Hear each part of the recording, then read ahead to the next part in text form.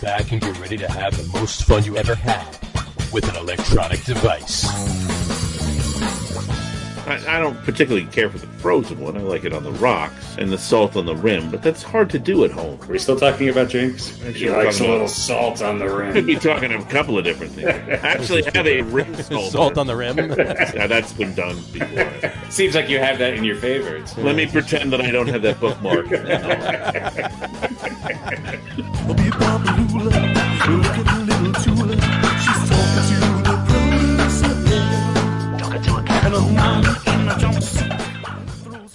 All right, everybody, welcome out to the Get On With It Sports Show. It is Wednesday, June 9th, 2021. Jersey Johnny coming at you. And with me, as always, is none other than Mr. Harry Lugnuts. Say hello, Mr. Harry Lugnuts. Hello, Mr. Harry Lugnuts. How the hell are you? Mr. Radio Pete is delayed, so he'll be along, presently. But we're going to start the show for you. We're going to start, since we're only about a half hour late. We're only about a half an hour late, 24 minutes to be exact. But hey, who's counting? But we'll get it going. So how's Denver today? It's hot. And I think the Avs blew a game last night in overtime, and the Nuggets need to win tonight. So, but I think there's something different about Denver today. Wait, what is it? What is different about Denver today? Oh, we have, for the first time in the history of our professional NBA team, an MVP. Wow. Isn't that nice? That is amazing. And I would say, and even though the national media could give two shits about him, I think it's very well deserved. And congratulations to the Joker for winning that MVP award. Now, hopefully tonight they can make a few shots and a few layups that they missed the other night and steal one Phoenix. That would be a very, very good thing. It would. That would be a very good thing. And speaking of well, I want to say speaking of stealing things, but speaking of in that respect or whatever, bad things going on in baseball. Bad things going on in baseball. Well, with pitching and all of that horse shit. Pitching and goop and pine tar and the inability to run bases. And well, I mean that doesn't have anything throw to do with the ball to pitcher. First base. No, the pitchers in the was it Spider Tack? I think that's the brand name of whatever the hell they're putting on the. Is that the same as Fun Tack? Because I used to use that. I used to use that to keep my Farrah Fawcett poster on. Absolutely. Now, let me ask you a question? Did you put it over the corners, or did you ball it up and put it underneath and push it onto the wall? I don't know what the question is, but the Fun Tack. What the definitely, I would definitely never have the Fun Tack exposed. That's just that's fun tacky. That's very fun tacky. Absolutely. Yes. Just too tacky. No, I would smooth it out very thin and then hide it nicely behind each corner and then press it to the wall. Yeah. Mm-hmm. Very true. It would sometimes stain your posters. It would. So that makes you think, what was actually in that Fun Tack? It might have been more fun than we were led to believe. Led to believe, yeah, exactly. I don't know. But what was weird though, it stained the poster, but didn't stain the wall. No, I think the walls probably get a little bit more of a less porous finish on it.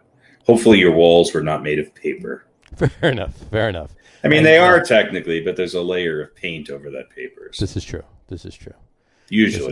Usually, right? Yeah. Although in our era of growing up in New Jersey, many of the walls were finished with paneling, from Rickel, and that had probably a nice toxic petroleum-based high sheen finish on it. Absolutely. Had to love it. Like the paneling in the basement lair, if you know what I'm talking about. The only person who knows what I'm talking about is Harry. So.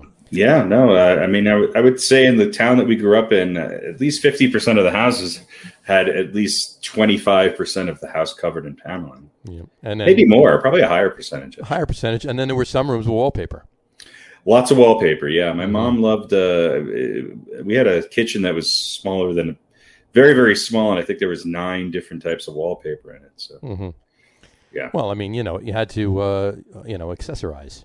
Yeah, I don't know. I don't know. I think it was. I can't see. Maybe she couldn't make up her mind, and she liked all nine, so she used them. Maybe there were some on sale, and you only had so much square footage, and they kind of worked together. There you go. They were actually pretty funky. No, it definitely. I remember lots of oranges and browns, and it was very cool. Things that would be very hip today. Absolutely. It went from that to the teal and maroon of the 80s, where everything was sort of toothpaste colored. So it was. I like the late 70s influence a little better. Would you like the there was teal and maroon? It was the was it Aquafresh? That toothpaste color. That look for the guitars followed the same suit in the 80s. They were all painted atrocious colors. There, so there was much more natural wood guitars, just like the paneling in the 70s, and then along came the 80s, and everything was metallic purple. So you didn't like those pink guitars that they had in the 80s? No. Yeah. They were horrible, and they all sounded like horse shit. Did you ever know anybody that had a pink guitar in the 80s? Yes, I did. Yeah, one of the worst basses ever made by mankind, either. Yeah, but hey, you know what? It worked in a pinch. It worked. Yeah, you could almost tell the difference between the notes. Almost that close. But all right. On that note, let's discuss some baseball while we're waiting for Mr. Radio Pete. Anyway, so the MLB is cracking down. What do you think of this issue? You think it's more widespread than just Yu Darvish and a few other pitchers? I don't know. I don't know if is it really a thing, or is this just are we blowing smoke? Did you see the footage of Yu Darvish at the Mets game last week when he was walking away from he faced away, he turned around after he threw a pitch, and he's walking away from the umpire, and you see him stick his hand inside by the thumb of his glove, and he's pulling something off of it with his first two fingers, and then he grabs the ball and starts rolling the ball. Phil Niekro would be really happy, really proud. Phil Niekro didn't use Spider Tack or rosin or anything. Who knows what he used? Phil Niekro blew his nose and put it Vaseline. on the ball. Well, he's Vaseline. Yeah. So, the spitballers in the 80s, 70s, and 80s, they used Vaseline, and they put it in their glove. That's why their glove was so well broken in. Sure. In the heel. Well, they're using rosin, they're using pine tar, sunscreen, even sweat. Even they'll wipe their brow, their forehead off, and use that, whatever they can put on it. Part of me doesn't give a shit. As much as I, the trash can banging of the Astros. I mean, maybe we need more. Maybe the Yankees could use some trash can banging to get the bottom, somebody in the bottom fifth third of their lineup to hit over 200. Sure. I mean, I don't know. I don't know how I feel about it. I don't know how much of it is true. Let's see. I mean, Garrett Cole's press conference the other day, I don't know if that was just trying to avoid the question, or I don't really assume guilt from that, but he obviously was not prepped on how to answer that question. Right. Well, I mean, you can't assume guilt because he didn't answer the question, but you can point a finger at the fact that he paused for about an hour and a half before he even said, "I don't know how to answer that." Yeah. So I mean, hey, you know what? Even if he is using Spider Tack, he's not the only one. It's not like he came up with it and just went out. What is Spider Tack? I'm not even sure. That's what they're calling it. And why do we want sticky spiders? Maybe it is fun tack. I don't know. Yeah. But or is it something so that you can catch spiders? I'm sure it's probably maybe. It's probably something similar to rosin. If anybody knows and is listening to this, by all means, if you're listening to the audio podcast, you can write in. Let us know. Obviously, we can research it too. I thought Spider Tack. Jimmy's off tonight. Spider Tack was an old shortstop from the Pirates. Oh, Spider Tack. Yeah. Spider Tack. Yeah, exactly. Let's find out what Spider Tack is. What do you think? Spider Tack. Yeah, you can buy it at Amazon. Spider Tack. Pictures of spiders came up for me here. It's like. I think it's just a glove condition. Spider Tack competition grade is a tacky for loading Atlas stones. It's the stickiest tacky on the market. It maintains its stickiness in the cold and heat better than all other tackies. I mean, is it really? I mean, is it tackier than Orlando? Is it tackier than Dolly Parton's house? I don't know. I'm not really sure. And I got one pulled up. Spider Tack Heavy. Spider Tack Heavy is a thicker version of Spider Tack, the premier tacky for loading Atlas stones in Strongman. Yes. Well, will it impact spin rate? Asking for a friend, and the answer on the interwebs is can confirm it increases spin rate 400 to 500 RPM. My friend Garrett told me. Well, there you go. There you have it, ladies and gentlemen.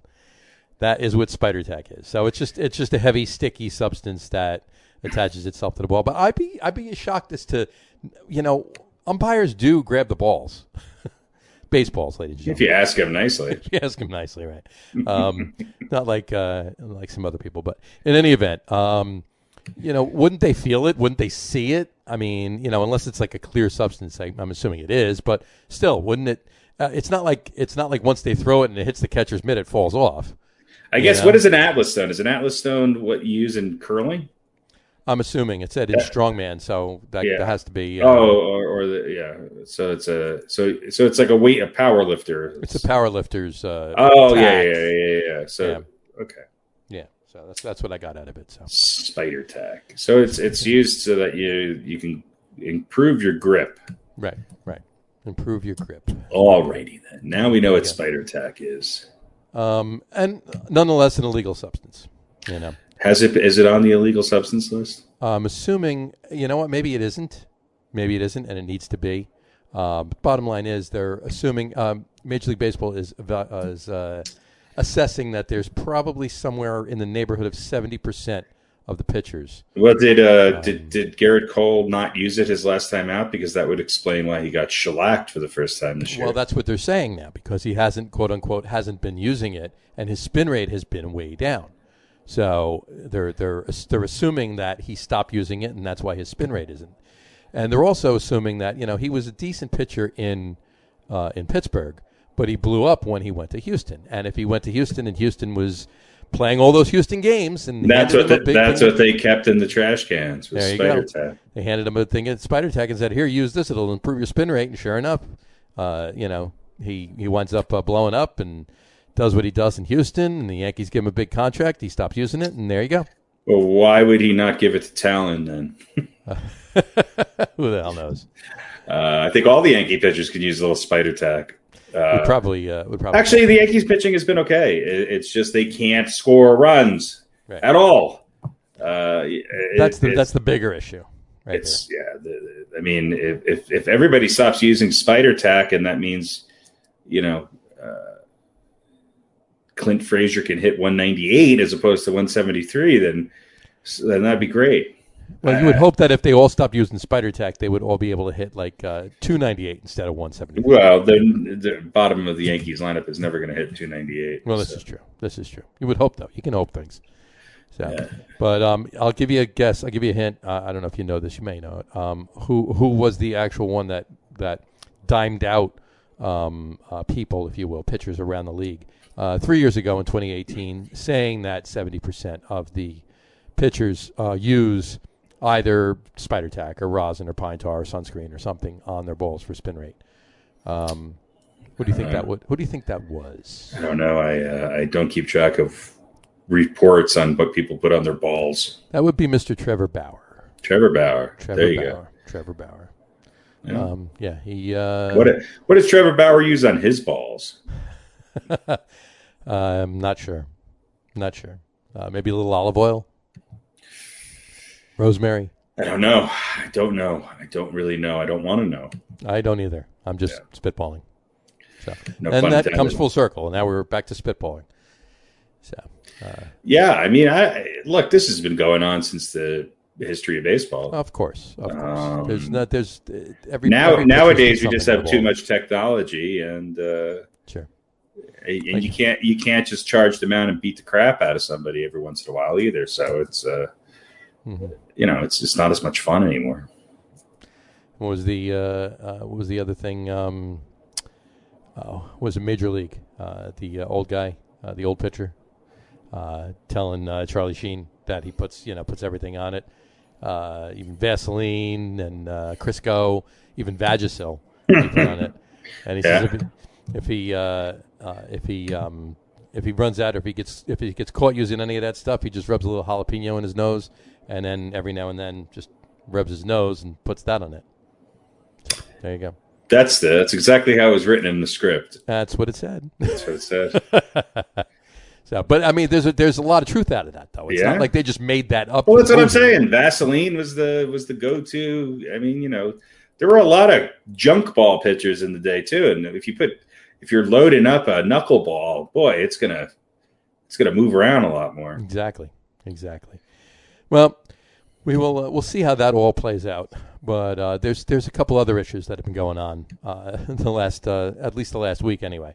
You always bust my chops about umpires getting bad calls, and of course you knew I was going to jump in and say last night's game in Baltimore with the Mets, right? The double play that wasn't, even though it was reviewed, and you could tell he was safe. You could tell he was out. One of the shots looked like he could have been safe, but he was out. But as close as that play was, it didn't really matter because the Mets got their asses handed to them last night. So it doesn't. It wouldn't. Whether he was out or not, he was. The Mets weren't winning that game because of that play. But another call, and I'll let you take the floor for this one. Is that strike 3 outside pitch on Sunday night? It was. I mean, on Odor, it was. Yeah, it was way outside. It wasn't even close. It wasn't even close, and it was almost a foot outside. Yeah, yeah. I like how they're calling it questionable. The Sporting News actually had a headline, which I think got it right.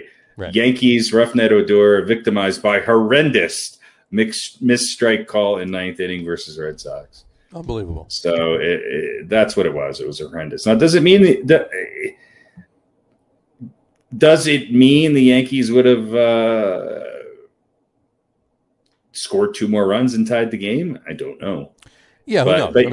But you certainly don't want to lose on that pitch. The game was tied because that pitch, that strike 3, sent the game into extra innings. Right. So if Odor had just gotten a hit, if he called that a ball in the next pitch, whether he walked him or if he gotten a hit, it was a walk off. Oh yeah, man on third. Winning run was on third. Winning run on third, and I mean it was. The Yankees put themselves in that situation in that game again, and they just little things here and there that they're just not doing well, and that's horrible. You obviously don't want to be swept by the Yankees at home. No, and I mean by the Red Sox at home, and the Yankees are in a little bit of a tailspin. Now look, they're still above 500. They probably be in first place in a couple divisions. For sure, absolutely. But they're just, it seems as if their offense is so inconsistent. I mean, I think they went, 3 games and scored 4 runs? Well, yeah, here's the stats from the, forgetting about last night's win against the Twins. Yeah, because a lot of that was late innings, garbage time, padding the score. So taking that game out of the equation here, the previous 10 games, they went 2-8. Offense-wise, they scored 2.7 runs per game over those 10 games. And a lot of that was jacked up because they had 1 game or 2 games where they scored a decent amount. Sure. I think, I mean, I'd have to look back at what the scores were, but it just seemed like their offense wasn't bad. It was anemic. It was really, really, really bad. Their team batting average for those 10 games was .218. Right. Even worse, their team batting average with runners in scoring position was .122. And that's you hit the nail on the head. Because the Yankees have players who have a pretty high on base percentage. They are, LeMahieu's got his average is way down this year. He's striking out more than usual, but his on base percentage is still pretty good because he's walking. Right. Same thing with somebody like Judge, even Sanchez. His on base percentage is a lot higher than their average because they do get on base, and the Yankees have really, really struggled with runners in scoring position, and that's the problem. I mean, against the Tigers, they scored 4 runs in a 3-game series. Against the Blue Jays, they won 5-3, but they scored 2 runs in the previous 2 losses. Yep. You go to the Rays series. They beat the Rays 2 out of 3, and you're like, or maybe they're turning it around, but they still won with not scoring very much. Right. And then they got blown out in the last game with the Rays, and then they just can't score against the Red Sox. They can't. And they're putting people in scoring position. They just can't close the deal. Right. That's better than not having anybody in scoring position, because I do think eventually that'll change. Maybe that'll change a little bit. Here's another thing that plagued them for those 10 games too. They hit into 9 double plays. A lot. Yeah. And their defense, the Yankees have a lot of people playing out of position. The two biggest the 2 biggest disappointments for the Yankees this year are 2 guys who are not playing right now. Aaron Hicks' his injury has really disrupted the outfield, especially defensively. Yep. And with Voit being hurt at first base, it really puts the Yankees back in a situation where they have people playing out of position. The Yankees, who is really playing, with the exception of the platoon and catcher, who on the Yankees is actually playing most games in their most natural position? Very few. Very few. Torres isn't even always a shortstop. I don't think Torres is in that. So they have 3 second basemen. Yeah, they do.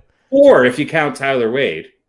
Okay. True. So Odor, LeMahieu, Torres, and Tyler Wade are all second basemen. Right.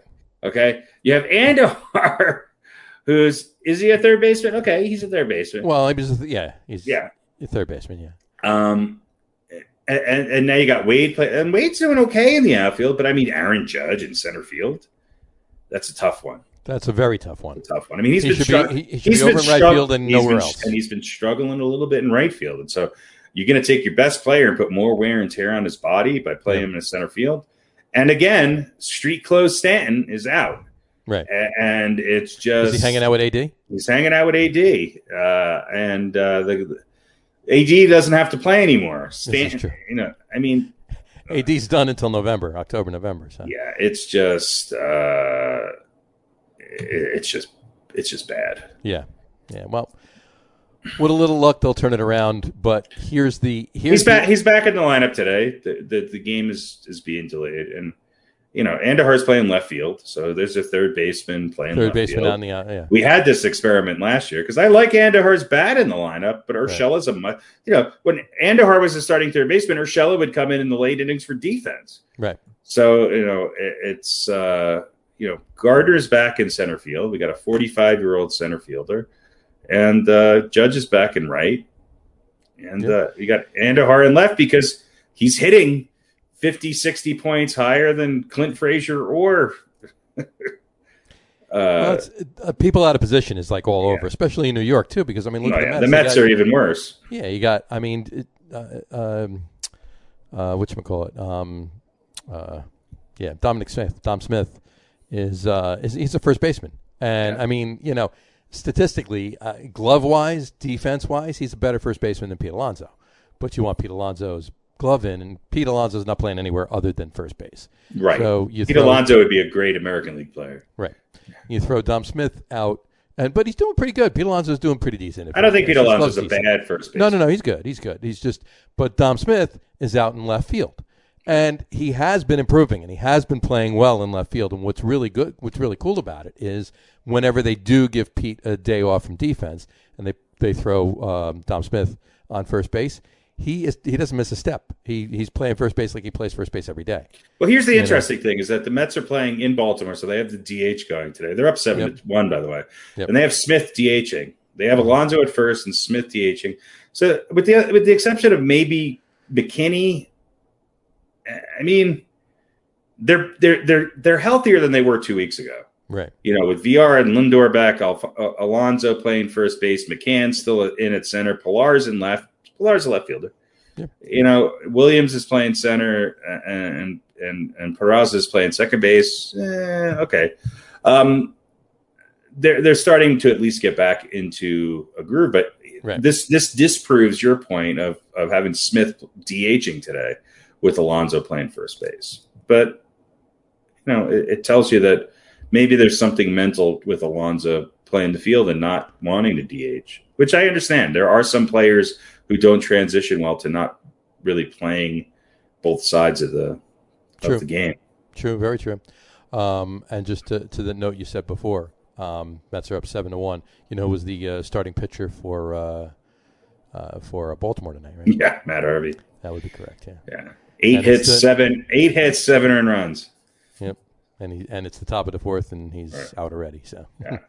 Well, he had his early season hurrah, and now he's back to earth. So, but I feel bad. Not that the Mets are beating him. I just feel bad for him in general. He's a good guy. Yeah. I think you should feel better about what Walker's doing. He's Taijuan Walker's really he was. His ERA is 2.21. Yep. And I got a couple other stats about that. But somebody's about to join us. It looks like he is anyway. We have a blank screen. Ladies and gentlemen, it's J-Lo. J-Lo, up there he is. There he is. How are you, J-Lo? How are you? It's Pete Alonso. Pete Alonso is coming to us from the dugout in Baltimore. That's right. Absolutely. What? It's a little dark in the dugout right now. So, who knows what's going on? All right, well, at least the voice is there. Yes. If we can't see him, we can hear him. Let's see what happens when I press the old having issues button. That's not even on your computer. Start with us. Chat with us. Is that when you grab certain parts of your body and scream loudly? Help! Help! I'm having issues. Wait, when you do that outside of the Walgreens, it usually helps. He left. You know what's funny? If he didn't come back on at all. No. That'd be the highlight of the show. That would be funny. That'd be hysterical, actually. But in any event, back to the Yankees while Pete gets his camera together. Before we move on to the Mets for a second, I had one question for you. With all that was going on, there he is.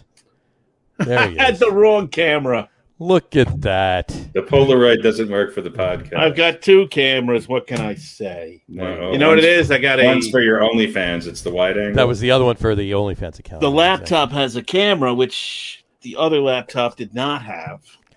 And so there was only one to hook up to. Now I have two. Now you have two.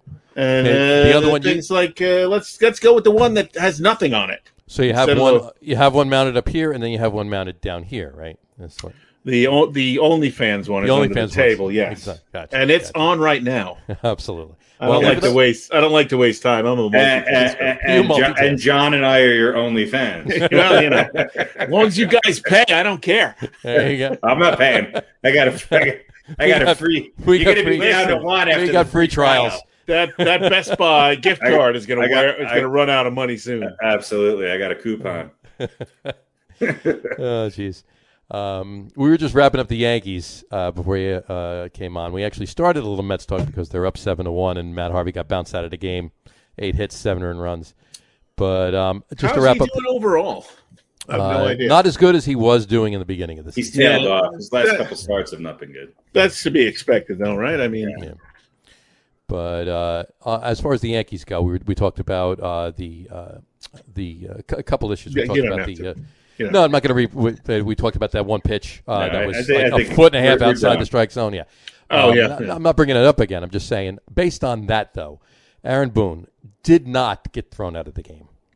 No. The other coaches did, but he did not. Now, do you fault him for keeping a level head, or do you think he should have just gone crazy on that? Listen, Booney is kind of a calm guy, and I think. I don't. What was Aaron Boone's managerial experience before coming to the Yankees? He hit a home run. He hit a home run in a game. And it was high profile, and that was it. Yeah, I mean, people in Boston hate him, and that's something to be said if you're a Yankee. Here's the thing: Bucky Dent's still alive. This is right, and they still hate him. Mm-hmm. And what I'm saying is he's available. I think they actually. I think they use Bucky's middle name in Boston whenever they refer to him. Friggin. Look, right. Bucky Effin Dent and Aaron. If Steinbrenner was still around, Girardi would have never taken a job with the Phillies because we'd have known that he would have been the manager again by now. Yeah. Here's the thing. I'll just say this, and I don't necessarily think it's entirely his fault. It never is. And I'm gonna put the word entirely in there because when did he ever learn some of these intricacies of managing? Right. Never. He never had a chance. Now, he has been the manager for how long? A couple seasons now, right? This is his third season. This is his third. So you would think that, but he's an analytics guy. Mm-hmm. So which is why he got hired in the first. I'm not even sure he's an analytics guy. He's a guy who defers to the analytics. He's a do what he's told kind of guy. Right. So are the Oakland A's analytic guys. They just seem to be able to manage the game a little better. And by the way, they have more wins with far less of a payroll. Yeah, well, so I don't know if he's really. I mean, if you don't really get to be a manager, then how do you learn to really be a manager? Now, having said that, you ought to be ranting and raving and kicking dirt and throwing your hat and making sure that you are tossed out of the game after bullshit like that. Right. And anybody should really know that. But I'm just saying, I think that part of the job of managing is completely foreign to him. He did not. It's completely foreign to most managers, right? Except the old school guys who are still around, right? Anybody who's coming up through the minors, the Lou Piniella training, the Lou Piniella training video obviously did not make it onto his TikTok account, right? But I mean, this isn't just the home plate should have been picked up and thrown across the field. At least, whatever was close to the edge of the dugout should have been emptied onto the field. Absolutely. Was it Piniella that used to do that? Tommy Lasorda sometimes. And when he was really mad. And even if that wasn't the case, after the game, he should have been ranting. He should have been fined for his comments about the officiating after the game. Absolutely, he should have been fined twice. Absolutely. Yeah. Now, based on that. All right, not just solely on that, but what's been going on with the lineup and so forth and so on. Everybody's, a lot of people are calling, or the calls for Boone to go bye-bye are beginning. And, yeah, you think. Well, like I said, depends on which bar you're in. Well, for real, like the actual, not just the talk of the people. It's the Yankees, so the expectations are higher. Right. But now, whose fault is it, though? Is it more Boone's fault, or is it more Cashman's fault? You know what I feel. Boone didn't sign these players. No, you know how I feel. I thought Cashman has been very lax in getting the Yankees pitching. He's been, other than the signing of Cole, which is great, and we all kind of knew that was coming. Sure. But you knew he couldn't do it alone, and he also let, kind of quietly, a number of other pitchers go. He put a lot of faith in Severino and what I call his kind of bargain bin shopping that he did. Yep. And now we got one guy on the DL and another one who's proven, maybe he's just doesn't have a comeback in him. Right. Now, other than Cole, Montgomery's been the Yankees' best pitcher. Herman's been okay. So the Yankees have, I think, a good 3-4. They need that 2. Mm-hmm. And they didn't go out and get it. And I also think they've made some bad moves in letting they are so stubborn when it comes to Clint Frazier and Gary Sanchez. I mean, they were stubborn on Bird for a number of years, and yet they're letting guys go like Tauchman. Granted, Tauchman's not hitting a ton higher, but he's hitting game-winning home runs, and he's making incredible defensive plays, which the Yankees can dearly use right now. Yeah, Absolutely. And who's he playing for? San Francisco. Mm-hmm. Yeah, so got a good team around him. He does. Yeah, he does. But obviously they hold on to these. They hold on to these mistakes for way too long. He didn't go to Detroit. He didn't go. There's always a guy that they're hanging on to for way too long. With the Mets, it's about 4. Right. There could be a minimum of 2 or 3 every season, but there's always a guy with the Yankees in that case. But the pitching is. If you look at the Yankees now, the pitching is still the strong point of this team. Now it's the strong point of every team. Yeah. Right. With the exception of maybe. So I mean, you can sort of say it's the cart before the horse. In other words, the pitching is okay. So in that respect, you have to, I guess, give Cashman kind of a pass. Right. Or you could say, well, it could be so much better, so maybe we don't give the pass. It should be, though. I mean, you know what? It should be better. It doesn't matter because he's going to get the pass. He's not. They're not going to keep Boone and fire Cashman, and they're not going to fire Cashman, period. I don't think they're going to fire Boone either. It depends on – well, nothing's going to happen during the season. That's not the Yankees' way. You know, it's not. Well, here's it always was. It was. Here's the thing about the Yankees that I think. Right. We've been saying for – what is it, June? Is it June already? It is June. June. So 9th. We've been saying for a little while now. Yep. Just wait till the Yankees come around. Right. We were saying even maybe not 2 weeks ago, but a couple of 3-4 weeks ago. Sure. They're going to come alive. They should run away with this division, et cetera, et cetera. Mm-hmm. I think we're getting close to the point where we can kind of stop saying that. Yeah. Oh, I never thought they would run away with the division, but I thought they'd win 100 games. Well, and they're certainly not on par to do that. Having said that, but we didn't think Boston was, going to be where they were. We expected Tampa Bay to kind of be where they were, but maybe not quite as good because they lost a few of that pitching staff. Right. But yeah, maybe they have something that the Yankees don't have anymore. Well, maybe the Yankees they're not going to blossom and become a significantly better team in the second half of the season. And maybe they will because they're the Yankees. And they might bring some kid up who starts hitting home runs and, Severino starts pitching lights out and this and that. They're entirely possible. But I don't think that is a likely scenario. And it's going to be a hard slog for them. It is. And maybe, and when that's the case, then you can say, okay, well, Cashman didn't get enough pitching. We thought it was going to be easier. It's not easier. He should have known that. Sure. And then I think you can start putting a lot more blame on his shoulders. Then we got a comment from John Donovan here. He says they don't have a well-constructed roster, way too right-handed, also to relying on Judge and Stanton, who can't stay in the lineup. That's on Cashman. Yeah, I agree. I mean, I think he makes a lot of points. They tried to go out and get a lefty, but they didn't. Right. And I look, we talked about this earlier. Stanton's been the biggest disappointment. Sure. He's been the highest, even more so than Cole. He's been the highest profile Yankees offseason signing, free agent signing since A-Rod. And it has not been on the field enough. And I would argue that he had one decent postseason series. Other than that, he's been pretty darn disappointing. Yep. And does anybody fear him with the game on the line? Any pitcher fear him? Maybe Yankee fans. Yeah. and as good Stanton's coming up. And as good as Aaron Judge is, it's the same thing. Right. Judge is a free swinger and will chase. And yeah, he's the Yankees' most productive offensive player right now.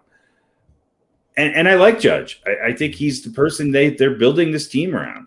But they just, with LeMahieu's dip, they don't have anybody who reliably will get a hit in a clutch situation. Now, Andujar's coming around a little bit. Urshela's coming around a little bit. Even Torres is starting to hit a little bit more. If those guys can get into the 270s and and the biggest problem is the Yankees need to drive runs in with runners in scoring position. Right. That is where they are having an incredibly miserable season right now. Sure, absolutely. But do we know how much they had a bad series. They split against Tampa Bay. They had a bad series against Detroit. They had a bad series, which they should have won 1 out of 3 against the Red Sox. Yeah. So there's still 4 games over, three or 4 games over 500. They'd be 1 game out in certain divisions. They'd be percentage points out of first place in the National League East. Mm-hmm. So they're playing in a tough division. Between Tampa, Boston, the Yankees, and the Blue Jays, you have 4 teams who I have you could make an argument could not only win that division but challenge to win the American League. Right. Now the Athletics are looking good. The Astros are where we thought they would be.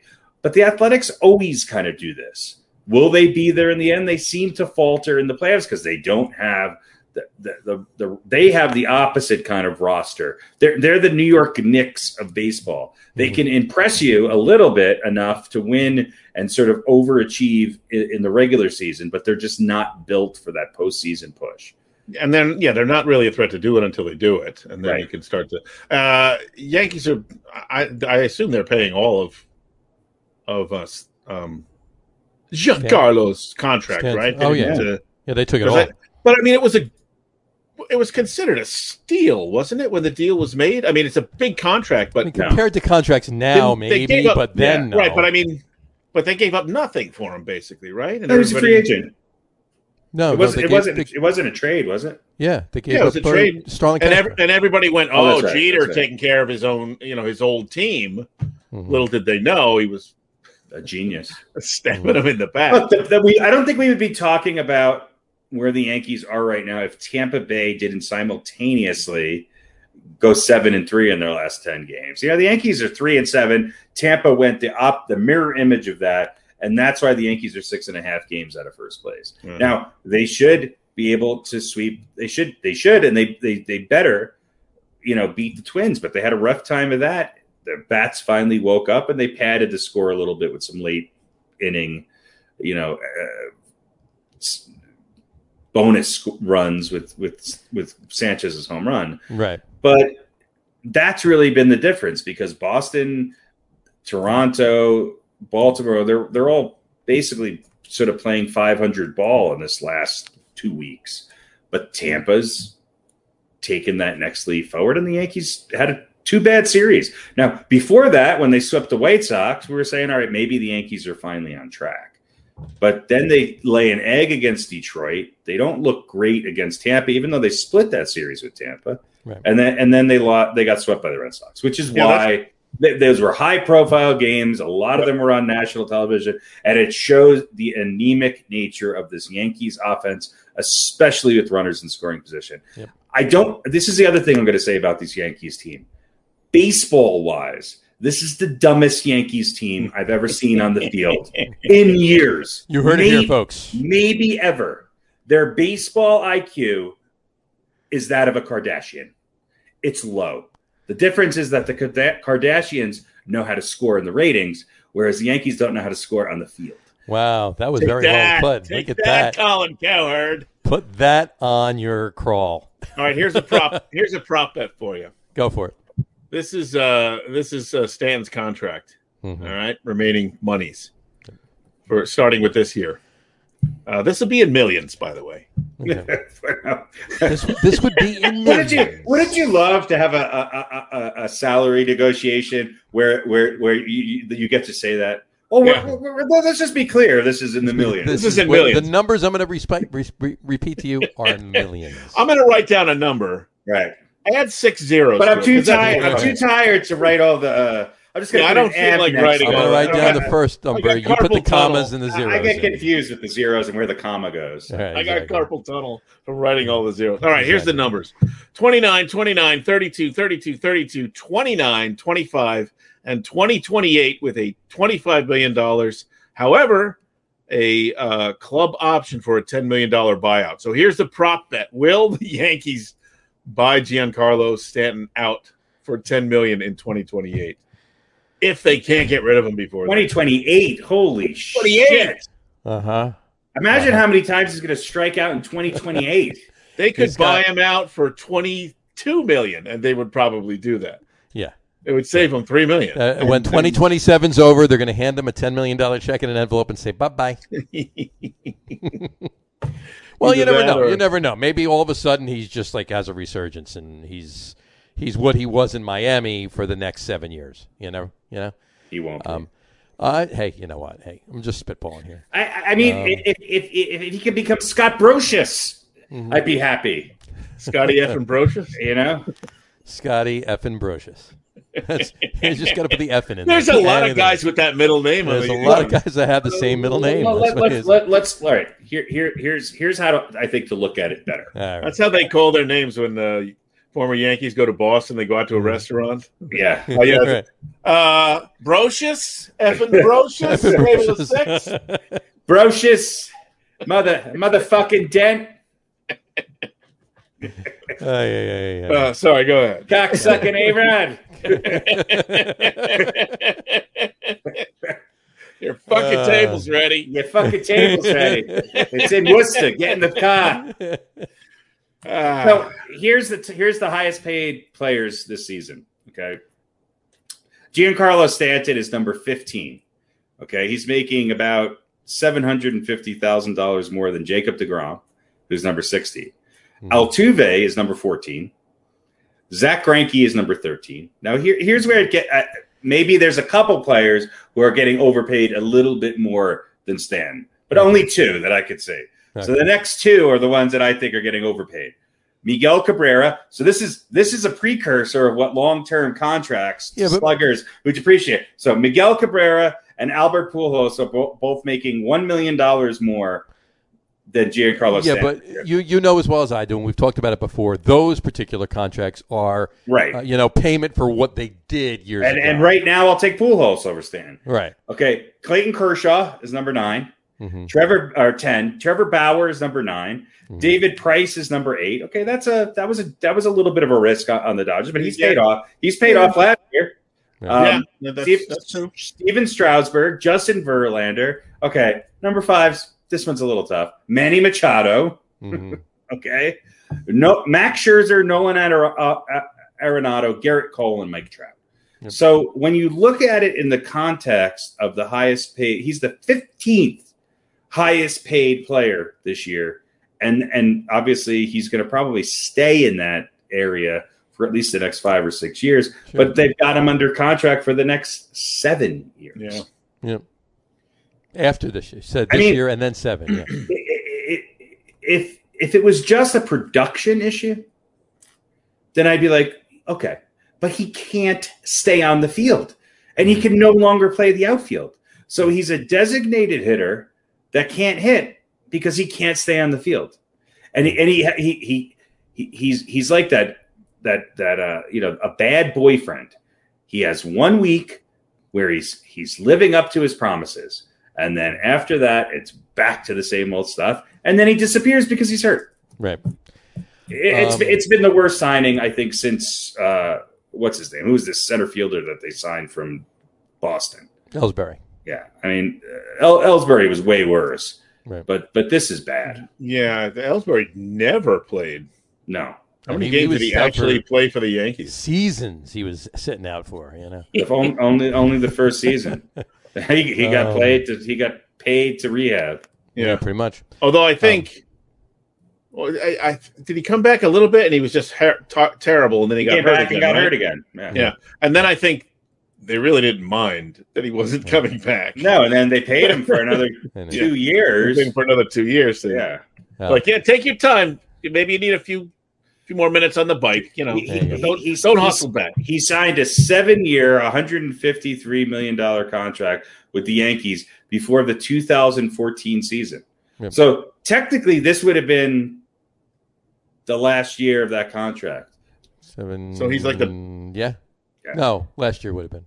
Yeah, and he got and he's I think he's still getting paid $21 million for 2021. There you go. So he's the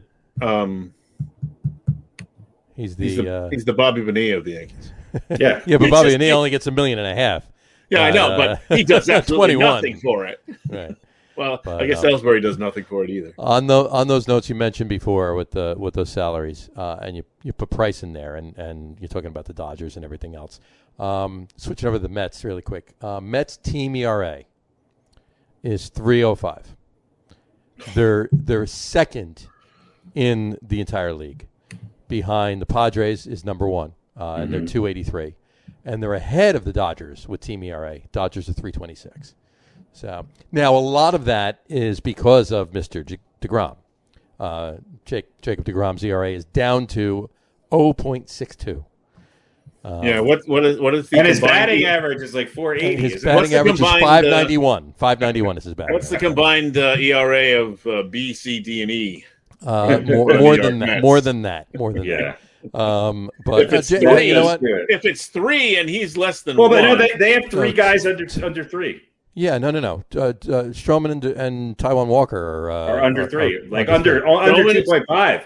Stroman is. Oh wow, I didn't think it was that. I thought he was around 3. Taijuan's at 2.2, and I think Stroman's like 2.45 or something. Got it right here. But I have a question while I look that up. Do you guys think that DeGrom has a legitimate chance of Marcus Stroman's ERA is 2.41. And Taijuan Walker's is 2.17. I was off by 0.4. You were off by 0.4. Yeah, You're just not a fan. Look at that. Do you think DeGrom has a legitimate chance this year of breaking Bob Gibson's 1.12 ERA record? I think he does. The only thing that's going to hurt and help the Mets, but hurt his chance of doing that, is if he stays healthy. They've learned that they can push him a little bit more deeper into the game, and so there might be a garbage run here or there that's hurts that a little bit, maybe. Right. But I think he's got the best legitimate chance that I've seen out of pitchers in the last 15 years. In 9 starts, he's given up 4 runs. Yeah. And 3 of them were home runs. Yeah. 3 of them were solo and home they've runs. scored. Maybe he has to stop using spider tack too, but I hope not. Everybody's swearing up and down that he does not use anything. Well, here's a little stat. Except maybe his own. Here's a little stat to make Yankee fans even sadder than okay. The Yankees have paid Jacoby Ellsbury, or will have paid Jacoby Ellsbury by the end of the season, $68 million for 0 games played. I would have done it for half that. Yeah, exactly. I would have done it. I would have done it for a quarter of that. I would have done it for 1/68 that. I would have done it to play in every game. I would have been out there with one leg. I would have played and sucked, and they would have get. How can you get mad at me? He makes like $80 a game. I still think I still think I could hit higher. If you pay me that much money, well, I would hire the best hitting coach. Any of us can hit higher than somebody that's not playing at all. So. And I definitely could hit higher than Clint Frazier this year. Well, at least it gives us something to talk about. This is true. I mean, if the Yankees were great and cruising along, it'd be boring. And they say the curse of the Bambino isn't over. Yeah. Well, the Mets have a few other issues too, because like Peterson's had 2 horrible games. He's the first Mets starter after last night's shellacking, if you will. He's the first Mets starter not to get through 3 innings in back-to-back starts since Steven Matz did it twice in 2018. The Mets are winning series. The Mets. By the way, those 2 games that Steven Matz did it in 2018, I was at both of those games. I stopped going to Mets games after that year. No, thank you. Thanks for doing that. The Mets are winning series. Okay, so they're winning. I think they've won 5 out of their last 6 series, didn't they? They split with. They split with Colorado, right, or Arizona? No, with Arizona. Yeah, Arizona. Yeah. So they're doing what they need to do. The other thing that I don't like that the Mets are doing is this, sort of start somebody for an inning and then use 9 pitchers in the end of their rotation. That doesn't seem that seems to be hurting their bullpen in those other games where they might need them. So, sure, yeah. The Mets need a starter. Bullshit is the Mets need a starter, and I don't think the Mets need a great starter. They just need a serviceable starter who can keep them in a couple games. I got something to bring up. They have one that might be coming back. They do. I think they're just kind of waiting. We'll just run our bullpen out there. That's it. For a couple of more. Another. Has anybody seen Syndergaard? Yeah, something like that. When's Syndergaard coming back in July? Is that it? I think he joined the tennis circuit. Well, there's issues now, so it might be a little longer. But and Carrasco, the word on Carrasco is not 100% yet either. So you want Syndergaard back though. That's who you want back. Of course. As long as the Ice Giants keep to themselves, then we're fine. Speaking of running pitchers out there, all right, that's a perfect segue for this. I got to bring this up. I don't know if you guys read this at all. You know who Bill James is? No. Bill James is LeBron's father. It's LeBron's father, exactly. Bill James is he's been called the Godfather of sabermetrics. Okay, the Godfather of sabermetrics. He's a writer, a historian, a statistician. His work is widely influential. I thought that was Jonah Hill. He coined the phrase sabermetrics. The Society of American Baseball Research, SABR, sabermetrics. So there you go. He coined it. So anyway, he came up. He said, baseball needs to change. He says every generation says they don't play baseball like they used to. So it changes all the time. So he's got new proposed rules. And we'll breeze through these, and I got a couple graphics for him too. We'll breeze through these quick. He's got a couple of ideas for new rules that can help speed up the game. Here we go, trying to zero in on that 2.5 hours a game. And he's quoted as saying, the players will all be happy because they can go home earlier. That's what he said. So, in any event, here's some of the rule changes. These are notable rule changes. 3 changes that must happen. You got to stop the batters from stepping out between pitches. All right. You have to limit mid-inning pitching changes, and you have to limit throws to first base.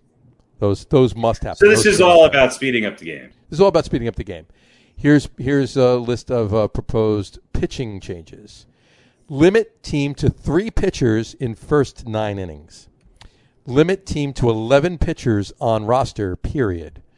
Limit number of pitchers who can be used in a series, and prohibit any pitcher from pitching in consecutive games. Well, that's utter bullshit. Although very few do now. I mean, it's like a closer comes in and pitches 1 inning, you have to rest him the next game. The rest of the next game. Yeah, absolutely. Yeah. And then here's a couple of batting changes. 1, move batter's box 1 inch away from the plate. Not you sure. Mean out? Out. 1 inch farther away? Okay. Okay. Enforce rule requiring batters to stay in the batter's box. That was a repeat of the first one. And whatever equipment a batter wears into the batter's box is worn until he returns to the dugout. Meaning he can't take shit off on the base. He can't take a pad off or this off and hand it to somebody and all of that. Hey, Jim James, every one of those rules is absolutely important, and I could give 2 shits about it. Exactly. And wasn't Jimmy James the boss on News Radio? Jimmy James. Bill James. But yeah, Jimmy James was. Yeah. And there's one more rule that I got to tell you that wasn't on any of those graphics. I got to just tell you this one. This is the best one. This is the one you're going to laugh at the best. Ready? A hitter only gets to foul off a 2-strike pitch once. After that, it's strike 3. So he can't sit there for 20. Not even the old 4 fouls and you're out like we used to play in the. So we want to take a game that, on many days we can't seem to score any runs, and make it more difficult. Right. So to me, this is what I'm getting out of it. And tell me if I'm wrong or not. To me, all of this equates to this: the purpose of playing baseball is to get it over, finish playing baseball. Yes. Is to get it done. Get it done. Get it over with. Let's start the game so we can finish it. I thought that's raking leaves, not playing baseball. The joy of the game is about playing it, not fucking finishing it. Now, I have a good job for Mr. James. What's that? He should go and work for the Division of Motor Vehicles. How can it speed it up? Absolutely. I think you hit the nail on the head there. Now, he's a writer and a story. I mean, he's well respected, but these rules. He's well respected in efficiency, sir. Insane. Yeah. And I'll tell you one thing. You damn well better know that Rob Manfred is right now. He's looking at all of those rules, proposed rule changes, and salivating because Rob Manfred wants to get the game done in an hour. Just get it over with. Start it. Well, it's horrible for revenue. It's horrible for revenue. Apparently, he doesn't give a shit. Apparently, all he cares about is possibly getting 1 or 2 21-year-olds that are playing World of Warcraft to watch a baseball game instead. Isn't the wonder of baseball is that you can wake up, watch the first 2 innings, mow your lawn, come back, take a shower, watch inning 5 through 6, and then cook dinner while the 7th inning 3-pitch change is going on. I mean, that's part of the wonders of baseball. Absolutely. Eat your dinner and then have dessert while watching the 9th inning. That's right. And nowadays, watching the 10th, 11th, and 12th, where people can't get a runner in from second base. Right. Maybe, just maybe, and maybe there is something to this foreign substance. Maybe, I don't know. Maybe the idea is to maybe get these guys to be able to hit the ball to the giant hole that is created on the side of the field with a runner in scoring position. Right. Yeah, maybe if you put a better product on the field, that would be then people will watch, even if it's just. I mean, to me, that's one of the great joys in life, especially on summer nights. Is viewership down? Game on. Viewership's not down. Viewership's not down. He's worried. That there aren't enough kids watching the game because so viewership's gonna be down. So it's gonna be down in the future. Then have Gary Sanchez do some TikTok videos because God knows they'd be better use of his freaking time. Absolutely. and he has the time to do it every other game when he's not playing. Is his street clothes. Yeah. They should just put a camera behind him, and he could say hi every time a ball gets past him. That'll be next. It'll be TikToking from the dugout will be allowed. Oh, I'm sure. Absolutely. Yeah. So it's horseshit. But it's so like I said, that is the new purpose of playing baseball is to finish the game, is to get it over. This is from the guy who created the shit that's ruining the game. Exactly. Yeah. So you hit the nail on the head, buddy. We should definitely listen to him a second time. Yep. And then we won't have any baseball. Exactly. That's right. Unbelievable. A couple of things before we get to our top 10. I just wanted to let everybody know, and if you guys hadn't known, do you remember this picture? Oh, yeah. This is Bobby Valentine in disguise after getting thrown out. Bobby Valentino. Bobby Valentino, exactly. He does look like a maitre d' and from some sort of really crappy Italian restaurant in Queens. Today is Today is the 22nd anniversary of this game. Oh Jesus! Oh, there you go. He looks like a bad extra from a movie scene in a restaurant. He looks like Burt Reynolds' stunt double. Yeah, a little bit. Yeah, he does. You're right.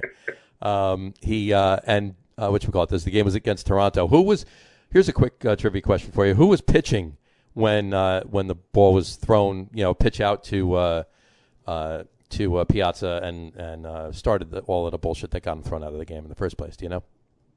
What year is the game? This is 1999. Is it Cone? No. I'll say Bobby Jones. It was not. It was an extra inning, so they were in the bullpen. Oh, so it was 99. Was that was way after Jesse Orozco's era? Yeah. I don't know. Then that's an era of the Mets. Oh, was it Armando? It was not Armando. It was not. However, he has a very famous son now, much more famous than he was. Mr. Pat Mahomes. Oh, there you go. Patrick Mahomes is. I didn't know he was. Yeah. So, anyway, and one other note too. That's kind of a dubious honor. Yeah. Pat Mahomes was the man that threw the pitch out to Piazza that got Bobby Valentine thrown out of the game when he returned and pretended to be exactly a waiter. There you go. There's a great stat for you. Remember that. File it away. Here's one more for you. And our two listeners just signed off. They did. Todd Frazier has a new job. He was DFA'd from the Pirates last month. Todd Frazier has a new job. He's playing baseball once again. Hey, hot dog! Tokyo. Right here. He's playing for the Miners. The Miners, the Sussex County Miners in New Jersey. Are there any mines there? Well, there's some rock quarries and stuff like that up in Sussex County. So the Quarriers. There are. There are actually a lot. Yeah, there are.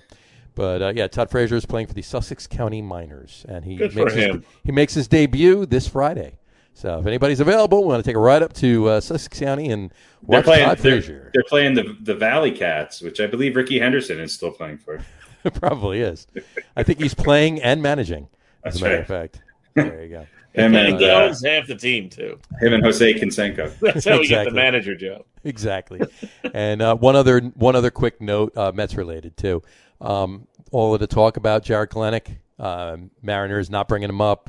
Then they brought him up. They should have brought him up. Guess what? He's back in AAA. It's a bad name, Kelenic. It just sounds like there should be a hose attached to it. Not Kelenic. I know. In 23 games, his average was 0.96. He had 6 RBIs, 2 home runs, and only 3.378 was his OPS. He could play left field. OPS is on base percentage plus slugging, so he only has 378. He could play left field for the Yankees. Yes, he could. Yeah.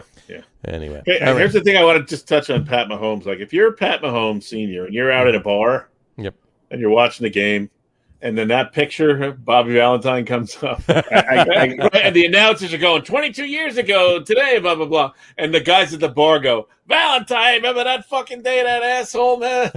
You think Pat Mahomes is going to go, I was on the mound that day? I don't even think my pitch out caused that. He's kind of sink down in his chair. I doubt he remembers. He may not. I think Jersey Johnny's probably one of 3 people who remembers that fact. I've seen a couple interviews. He's actually pretty remembering a lot of the crap that went down back then, but he may or may not remember it. Who knows? There's probably a lot of stuff that guys didn't want to talk about. Sure. In the moment, but sure. That's funny stuff. It's just like, God, please let no one recognize me. Let no one recognize me. I got one new thing I want to try. See if it works. I got a quick quiz for you. It'll take 2 seconds. I'm sure you should be doing this on camera. We're going to try. We're throwing it in tonight, and we'll see how it works. It's a quiz. Tonight's quiz. The title of tonight's quiz is World Series. Here it is. World Series, Game 7, in their prime. You're the manager. Who are you starting? We'll do Pete first. Ready? Once again, World Series Game 7 in their prime. You're the manager. Who are you starting? Are you starting Tom Seaver, Doc Gooden, or Jacob deGrom?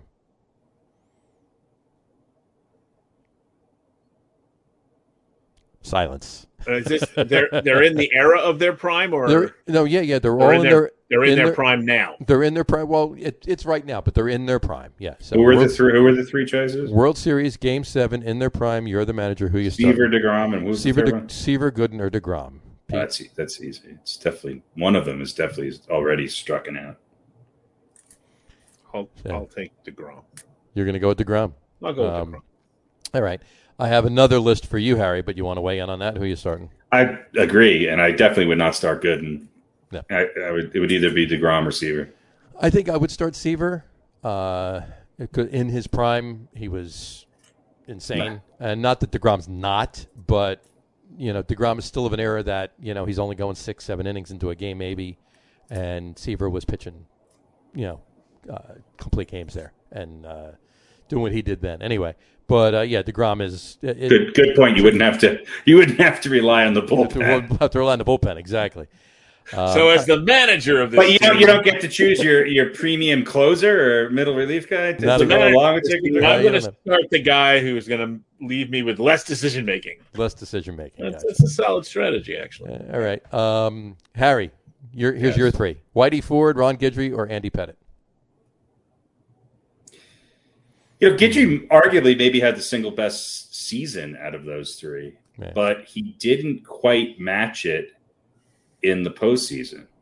Okay. Whitey Ford obviously had some good postseason games, but so did Andy Pettitte. Andy Pettitte was Mr. Reliable in the postseason. Sure. He's a monster in the postseason. I think I'd have to go with Whitey Ford though. But Pettitte, I'd have to look at what Ford's actual postseason numbers did. And I mean, he obviously won a lot of games, but he had a lot more firepower than even Pettitte did with those great Yankee teams. Mm-hmm. But I think you got to go with Ford. Right. Pete, you want to weigh in? I take Pettitte because he's on the juice. There you go. Well, so was Whitey Ford, but it was a different kind of juice. Different kind of juice. That's why he could pitch the 9 innings without feeling anything in his extremities. We're gonna start, or we'll do a quiz a week, and we'll post this the next day. So tomorrow it'll be up on Facebook, Twitter, and Instagram. Weigh in with your choices for those 2. It'll be two separate posts, but we'll put them up each week. Each week there'll be a new quiz. So there you go. That's quiz 1, week 1. There you go. Yep. All right. Let's move on to our top 10 list. What do you think? Time? Well, we're only an hour and 8 minutes into the That's show. all. It's good. We're good. All right. So let's get going on our top 10. It's not like there's any playoffs going on or anything that we have to talk about. We can talk about this. We can talk about that. Let's do our. Well, we haven't even. You guys didn't do football notes yet, did you? No. There's a few football notes, but not a lot. Okay, so. good. Real quick. Whitey Ford was 10-8 with a 2.71 ERA in his postseason career. Mm-hmm. That's not that good. That's barely over 500. 11 series. One more loss, and he's a 500 postseason pitcher. Well, he was 10-8, so 2 more losses. Well, no, one more loss would have been 1 less win too. So, you don't know that. That's not necessarily true. That's true. Anyway, all right. So let's do tonight's top 10 list. Tonight's top 10 list is top 10 center fielders in Major League Baseball history. There you go. Top 10 center fielders in Major League Baseball history. We'll start it off with our number 10. We have, by the way, many do we actually have? Yeah. In true Get On With It podcast fashion, we have 12. Number 10. Nice. Number 10. Top 10s. How many number 10s? 3? We have 3 number 10s. Everything else there's no ties. The only ties are all number 10s, all 3 number 10s. All one-pointers, I think. All one-pointers. There you go. So we'll start it off with number 10. Number 10, won't say number 10 A, B, or C. Doesn't matter. So what happened here, folks, is we all had different number 10s. And we all had the same so they all got 1 point, and so they all tied. Exactly. All the top 9, we all had the same people. Might have been in different positions, but we all had the same. Yeah, this was I didn't look super closely at the list. I did glance it over, and it seemed to me like this might be the new winner for the most agreement on players. A couple of positions, probably not a position. A couple of positions different, but yeah, for the most part, the middle 4 or 5 were all pretty much all there in the same middle 4 or 5. Yeah, and the top 2 were always I went a little controversial just with my number 1. Only the best hitter in the history of baseball. I put at number 1. But he was an asshole. He was a systems hitter, though. He was a systems hitter and an asshole. But last time I checked, being an asshole doesn't preclude you from our list. No, this is true. No, we've had a few assholes on the list before. So. More credibility in my book. So there you go. All right. So we'll start with a 3-way tie for 10. So our first number 10, tied for number 10, is Mr. Kenny Lofton. Kenneth Lofton, obviously. He was he played for the Astros, the Indians, the Braves, the White Sox, the Giants, the Pirates, the Cubs, the Yankees, the Phillies, the Dodgers, the Rangers, and the Indians. And the Ohio players. Right, exactly. And the Miners. The Sussex County Miners. Just Sussex County Miners. But that was only for a month while he was just a month while he was in the middle, yeah. That was in the Catholic School League. Right, exactly. He's a 6-time All-Star, 4-time Gold Glove Award winner, 5-time American League stolen bases leader. He's in the Indians Hall of Fame. His most years were spent with the Indians, and it wasn't even 2 stints with 1 in between, but it covered 10 years with a year out. So his lifetime batting average, career batting average, .299. Hits 2,428 hits, 130 home runs, 781 runs batted in, and 622 stolen bases. There you go, Kenny Lofton. A little underrated, I think, in general. A little bit. Certainly not a guy that maybe stayed at, on people's minds once he retired. Kind of faded away, but real quality player and almost 700 stolen bases. That's nothing to shake a stick at. He's in the top. He's made it to the top 10 all-time center fielders, even though he's number 12. Really like an old school. Prototypical center fielder, right? Didn't have a lot of power, slap hitter, get on base, and run like the wind. Yep, that was pretty good defensively too. Really good. Was he on the one Braves team that won a World Series? Was that he was on the Braves team that lost to the Marlins? That's right, in the World Series. Actually, no. So he never won. He never won. I'm sorry, lost to the Marlins in the NLCS. I'm sorry, lost to the Marlins in the LCS. When the Marlins won the World Series, and he was on the Marlins. He was on the Braves for 1 year between his stint with the Indians. Yeah, I couldn't remember if he never won a championship. No, he hasn't. That's what I thought. Yeah, I couldn't remember if he was on that 1 year the Braves actually won. Yeah, he was on the Yankees in 2004, so he came close to going to a World Series, but we all know what happened in 2004 for the Yankees. Yeah. So, but in any event, he spent the most of his time with the Indians. Every other team he was only on for a year or part of one. So, but in any event, there you go. Number 10, tied for number 10, Kenny Lofton. Moving on to another tied for number 10, Mr. Jim Edmonds, James Patrick Edmonds. His tour took him from the Angels to the Cardinals, Padres, Cubs, Brewers, and Reds. I do remember when he was on the Angels. Sure, absolutely, yeah. That was the bulk of his career. Actually, he pretty much. Actually, no, I'm sorry. He split. He was on St. Louis longer than you remember. Yeah, he was. He was on the Angels for 7 years, and he was on the Cardinals for 8 years. And then he had a few other teams that he bounced around for the end of his career. 4-time All-Star, World Series champion in 2006 with the Cardinals. Shouldn't have been, but I keep saying that anytime we bring up the Cardinals from 06. 8-time Gold Glove Award winner, Silver Slugger Award winner in 04. He's in the Cardinals Hall of Fame. Career batting average 284, 393 home runs, and 1199. One shy of 1,200 RBIs. Jim Edmonds. Guys? Great player.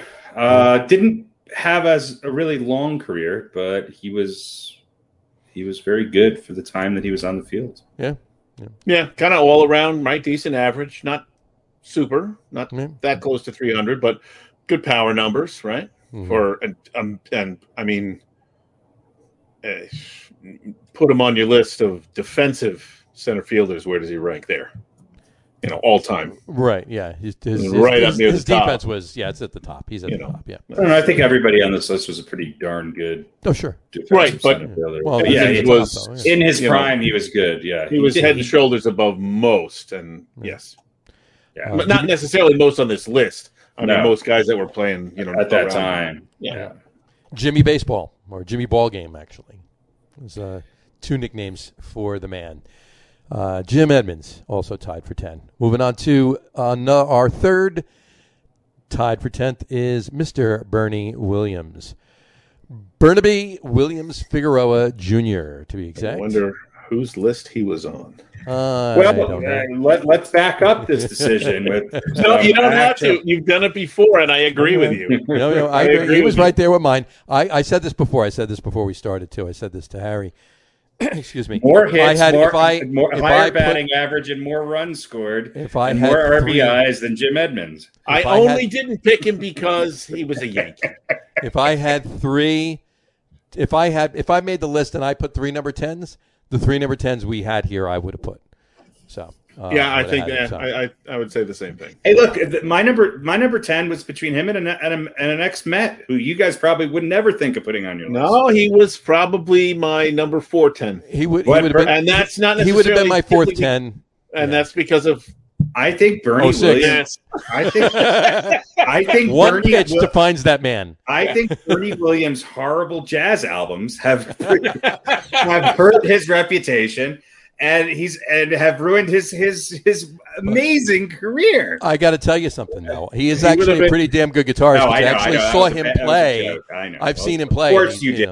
Of course. You also had Kenny G's cassettes. But hey, I saw him play a show by himself, and then he got brought up on stage with Rascal Flatts. That's right. He got brought. He got brought up on stage with Tug McGraw. Is there mass suicide in the audience at that point? Not Tim McGraw. Tug McGraw. Exactly. Tug McGraw with special guests Rascal Flatts and Bernie Williams. Yeah. Gotta love it. For their smooth jazz. That is a show for the ages. I gotta love it. Well, I mean, Bernie Williams was. I mean, he was a great player. Let's see what he was. 2,336 hits. He had 287 home runs. Batted darn near 300 at 297. Mm-hmm. He scored 1,366 runs and had 1,257 RBIs. He had an OBP of 381 and an OPS of 858. Mm-hmm. 477 slugging percentage. He had an OPS of 858. Yeah. And just a side note, Jim Edmonds' OPS was 903. Yeah. So just throwing it that's out there. Pretty close. Yeah. Why not? I mean, and Edmonds has 1 ring, and Bernie Williams has a few more. Bernie Williams has 4. He's a 4-time World Series champion, 96 and 98 through 2000. And look, I even think the Yankees mistreated Bernie Williams, and I think he probably could have played longer. And he's such a class act. I think he gave the Yankees more respect than the Yankees gave him. He did not want to play for another team. He wanted to retire a New York Yankee, and we'll never really know. But he's in a long. There's 2 people that are gods in center field in Yankee history, and they'll obviously be on this list. But when you really think about who falls right behind them, it's got to be Bernie Williams. Yeah. I think he's another one of these guys who should definitely be in the Hall of Fame. As I do Jim Edmonds and Kenny Lofton. You know, I mean, and they all played around the same time, and they were all really, really good. Sure. You know, sure. Even David Justice, who is he a center fielder? Is he a right fielder? I don't know. Another guy who was just a good player, and that's who I remember as far as outfielders from that era. Mm-hmm. But I think Bernie Williams was quiet. He was on a team that obviously had bigger names and bigger stars, but he had a lot of opportunity to play in the postseason, and he took advantage of it. He had some big games, and I think that does weigh more for me than a lot of it. Not to say that Edmonds or Lofton didn't have good postseasons, because they did. Mm-hmm. He wasn't quite the outfielder of Edmonds, but he was darn near. I think he won 5 Gold Gloves, right? He was pretty good. He won 4 Gold Gloves. 4 Gold Gloves. I'll take him right now to start in the outfield for the Yankees. Absolutely. You kidding me? At 52, you take him right now. Yeah. Absolutely. So that's I think Bernie Williams gets forgotten even maybe more so than the Kenny Loftons and Andre Dawsons and Jim Edmonds of the world, because he was the quiet one on that team of Jeter and Rivera and even Posada and Aaron Boone and all the other guys who Scott Brocious and the David Cones, and then you got Wade Boggs. I mean, you got all these other personalities on this team, and he was definitely the most quiet of all of them, and just kind of went about doing what he did. And by the way, he did it pretty well. Mm-hmm. In my humble opinion, he did it the 10th best in the history of the game. To be 10th. 10th on our list. Or at least top 13. Tied for 10 also. Bernie Williams. I remember when I was a young boy, my dad took me aside one time and he said, "Son, whatever you do, try and come in the top 13." That's right. Whatever you do. Something I've lived by. That's what you want to do. Yeah. There you go. So also tied for number 10, like I said, Bernie Williams. All right. Now we get to no more ties tonight. There we go. So number 9, moving on to number 9, only player on this list that is still playing, and that would be Mr. Mike Trout. Michael Nelson Trout, as a matter of fact. Born in New Jersey, born in Vineland, New Jersey. 8-time All-Star, 3-time American League MVP, 2-time All-MLB First Team, American League Rookie of the Year in 2012, 8-time Silver Slugger Award, 2-time American League Hank Aaron Award, Defensive Player of the Year Award, 2-time MLB All-Star Game MVP, American League RBI leader in 2014, Stolen Bases leader in 2012, member of the 30-30 Club in 2012, and he hit for the cycle on May 21st, 2013. His career batting average thus far is .306. He's got 1,415 hits, 310 home runs, 815 RBIs, and 201 stolen bases. Guys? And he's toiling away in obscurity. And he's toiling away in obscurity. That means baseball can't figure out how to market him. There you go. And missing from that list, glaringly missing from that list, no World Series. Well, has he even played in a postseason game? I don't know. Well, he played in 3 postseason games. Yeah, I was going to say. Yeah. Right. He played in the ALDS in 14. Yep, that was it. Just that one year. So he's had 12 at bats. He's hitting .083. But again, there's a lot of players that fall into this in the old days. Nowadays, sure. Nowadays it's like hockey. If you can't get at least a play-in game or something. But I think he's still probably, even though he's in his 10th, 11th year. He is. He's in his 10th. He's in his 10th. Well, the 11th season right now. 11th season. Yeah, but he was a Rookie of the Year in 2012. So he came up at the end of 2011. Yeah. So yeah, it's in his 11th season, but he hasn't played. He didn't play that many games. Yeah, no.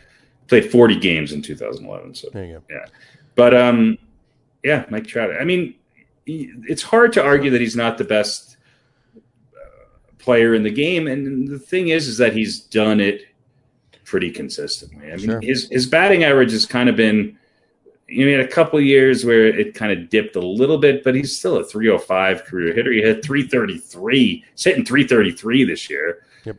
Everybody else, all the other so-called stars in the league's batting average is down, and his is up. And by the way, his OPS for his career is 1.002. 1. And that's a solid number before that. Wait, what? Yeah. His OPS plus is 176. I mean, he is one of those guys, and he's a great, he's kind of redefined the position because he's not your typical center fielder body type wise. He's kind of a bigger dude. He's a slugger, but he's certainly a great fielder. And he's probably, I think, because of his consistency, probably been the best all around player in the game. He had a little bit of a dip last year, but I mean, he's back with a regular season now. He's having a bounce back year. I mean, sure. You could argue he could be comeback player of the year as one of the best players in the game. Yeah. Yeah. Good. Yeah. He's almost sort of on this borderline of once in a generational kind of, we love to throw that thing around because he's been so good for 10 years now, right? He's this generation's the guy who's we're going to be talking about probably maybe next or soon. He's kind of this generation's Ken Griffey Jr. Sure. In that he is really good. His numbers are spectacular. He's probably a better all-around hitter than Griffey. Doesn't have quite the, insane power that Griffey had earlier in his year. Right. And Griffey was maybe earlier in his career a more dynamic defensive player. He did it but sort of toiled away in a West Coast team that didn't get a lot of publicity. And, no, but he got publicity. He did. I mean, the league loved him. The media loved him. So, sure. And I think the league has tried to do this with Trout, and I think there's two things that work against Trout. Number one is I don't think Trout. It's not that he necessarily doesn't want to do it; he doesn't have the personality for it. And number two, Trout's not as appealing to a broader spectrum of people than Ken Griffey Jr. was. Yeah. I mean, it's just Mike Trout doesn't wear his hat backwards. No. He doesn't. They're both incredible athletes, and both for the both great role models. And Griffey did have to deal with some things that Trout doesn't have to deal with because of some preconceived notions or some extra expectations that were placed on him being an African American baseball player. But Trout he may go down as one of the best, most boring players of all time.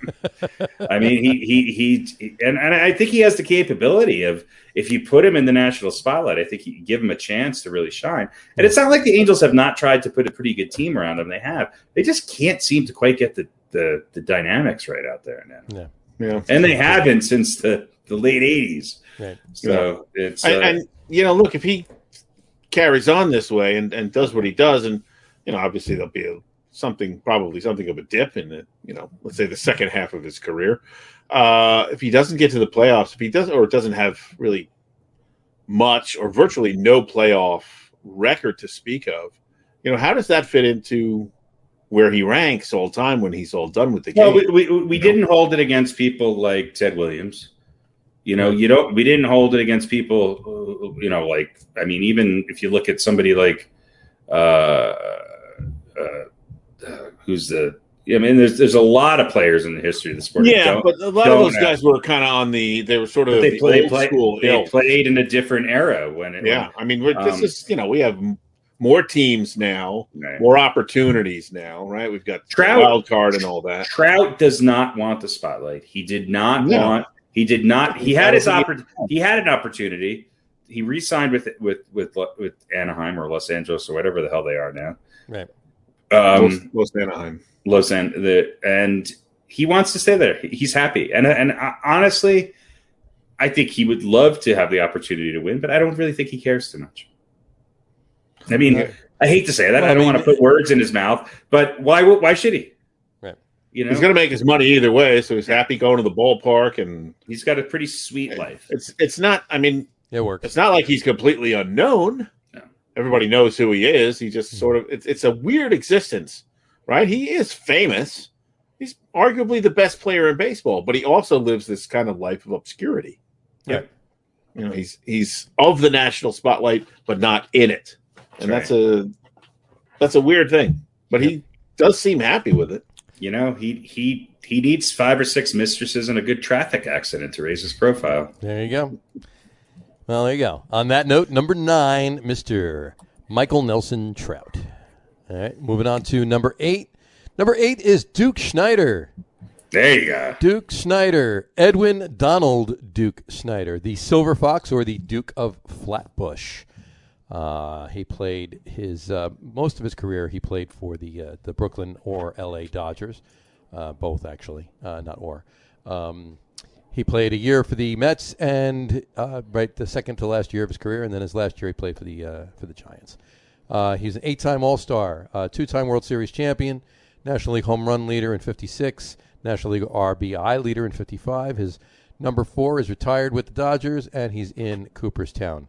Career batting average 295, 2,116 hits, 407 home runs, and 1,333 RBIs. Duke Snider. Guys? Mickey Willie and the Duke, right? Was the song? Yeah. Some people might have said Willie Mickey and the Duke. He always seemed to be third on that list. Mm-hmm. Now, that obviously, for song purposes, it wasn't.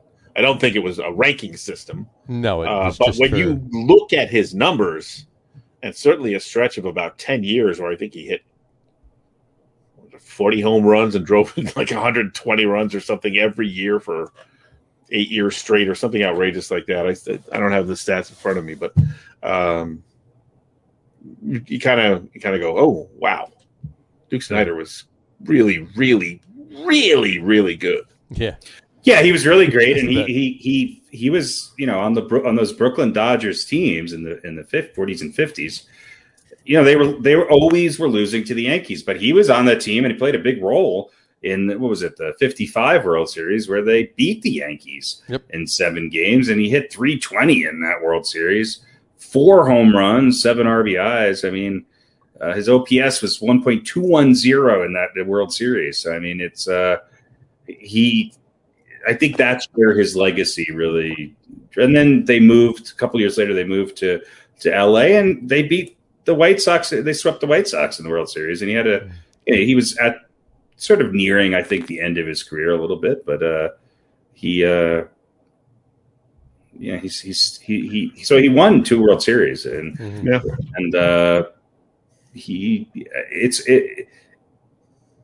I think to be third on that list is a pretty honorable thing. I mean, that's a hard list to break into. Let's put it that way. The list. It wasn't a song.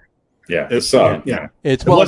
You were going to finish with the Duke. It just flows lyrically better. I think that's why. Mickey, Duke, and Willie. You know. Yeah, no, Duke has to come third. Yeah. Yeah, it wasn't 10 years in a row. 53 to 57, home runs 42, 40, 42, 43, and 40. Right. RBIs, $126, $130, $136, which was the league lead, and then a mere 101 in 56. We've talked about good stretches. 92 in 57. So we've talked about good stretches for players. That's a pretty darn good stretch there. There you go. Yeah, absolutely. And I think he's one of these guys who maybe got snubbed from a couple of All-Star games, and you know, he's one of the best to ever play the game, and he hit 407 home runs in his career. You know, I mean, that puts him in the top 60 all time. So that's especially in today. And I'm sure that drops after especially after the home run barrage of recent times, and then the late 90s and into the 2000s. Mm-hmm. But yeah, I mean, he played for 18 years. 18 seasons. Yep. Yeah. 18 seasons. Yeah, 162 game average, 31 home runs, 101 RBIs. 1 strike against him, 94 strikeouts. Yeah, I'll take it. Yeah, yeah, definitely. I'll take it and build a team around him. You'll take the strikeouts with the production. Yeah. There you go. All right, number 8, Duke Snider. It brings us to number 7, which would be Mr. Kirby Puckett. That's his name, Kirby Puckett. He played his entire career with the Minnesota Twins, 88 to 95, 10-time All-Star. 86 through 95, so just the first 2 years of his career, he wasn't an all-star. Two-time World Series champion in 87 and 91. American League ALCS MVP in 91. Six-time Gold Glove Award winner, six-time Silver Slugger Award winner. Roberto Clemente Award winner, American League batting champion in 89, RBI leader in 94. His number 34 is retired by the Twins. He's in the Twins Hall of Fame. Of course, he's in Cooperstown. Career batting average 318, 2,304 hits, 207 home runs, and 1,085 RBIs. There you go. Guys? I mean, he's one of the saddest stories. I mean, his glaucoma just cut his career short. I mean, he was, forced into early retirement, obviously died at a relatively young age. Mm-hmm. And, but I would argue was not only one of the best, if not the best player in baseball at the time for a lot of those years. Sure. He's just clutch. I mean, when you think of the Minnesota Twins, he's one of those names, especially in more recent history, that just jumps out. I mean, his catch in the World Series was one of the most memorable plays I've ever witnessed. I mean, on television, but witnessed live in the history. I mean, it goes down with Kirk Gibson and, maybe, I don't know, Reggie Jackson. I mean, it's just one of those things, obviously the Mets in 86, but, and those famous plays for a different reason. But he's just one of those guys who I think he could have easily been in number 3 or 4 on this list if he kept playing. And he'd have been higher on the list if he kept playing. He was a hell of a player. I mean, 318 career batting average, 2,304 hits in 12 seasons. Mm-hmm. He had 5 seasons over 200 hits, and then another one with a $199 and another one with 195. And I think he was a leadoff hitter most of his career, and he still had over 1,000 RBIs in 10 or 11 full years. So, I mean, he's a 10-time All-Star. So he played 12 years, it was a 10-time All-Star. Yep. And won 2 World Series in 12 years. So, I mean, on a team that wasn't really all that packed with talent. I mean, they sort of rode his coattails a little bit. They had some decent pitching, and they had some good complementary players, but they got hot. And he was a big reason for those. He was certainly the star of those teams. Oh, yeah, definitely. Definitely was. And yeah, like you said, just a sad story, but amazing career that he did have. And if he did play longer, he definitely would have been higher on the list. So, number 7, Kirby Puckett. That brings us to number 6, Mr. Ken Griffey Jr. George Kenneth Griffey Jr. to be exact, nicknamed Junior and the Kid. He played for the Mariners for 12 seasons, 11 seasons. And he played for the Reds for another 9 after that, White Sox for a year, and then back to the Mariners to close out his career for a couple. 13-time All-Star, American League MVP in 97, 10-time Gold Glove Award winner, 7-time Silver Slugger Award winner, National League Comeback Player of the Year in 05, 4-time American League Home Run leader, American League RBI leader in 97. His Seattle Mariners number 24 is retired. He's in the Mariners Hall of Fame, the Reds Hall of Fame, member of the Major League Baseball All-Century team. Of course, he's in Cooperstown, having gotten in 2016 with Mr. Piazza. Batting, throw something in there like that. So. Actually, I think Piazza got in with Ken Griffey Jr. Piazza got in with Ken Griffey Jr. I think it was the other way around. And he'll tell you that, too. Seattle, I'm sorry. His career batting average, 284, 2,781 hits, 630 home runs, and 1,836 RBIs. Ken Griffey Jr. Guys? I mean, I think there was a time there where I think we talked about this a little bit, where he was the face of baseball. Sure. Definitely the face of baseball. And look, he's one of those guys who, if you're just looking at his numbers, especially the home run, which is, towards the end of his career, the home run was becoming God. Right. He was an incredible power hitter. He was also a phenomenal athlete.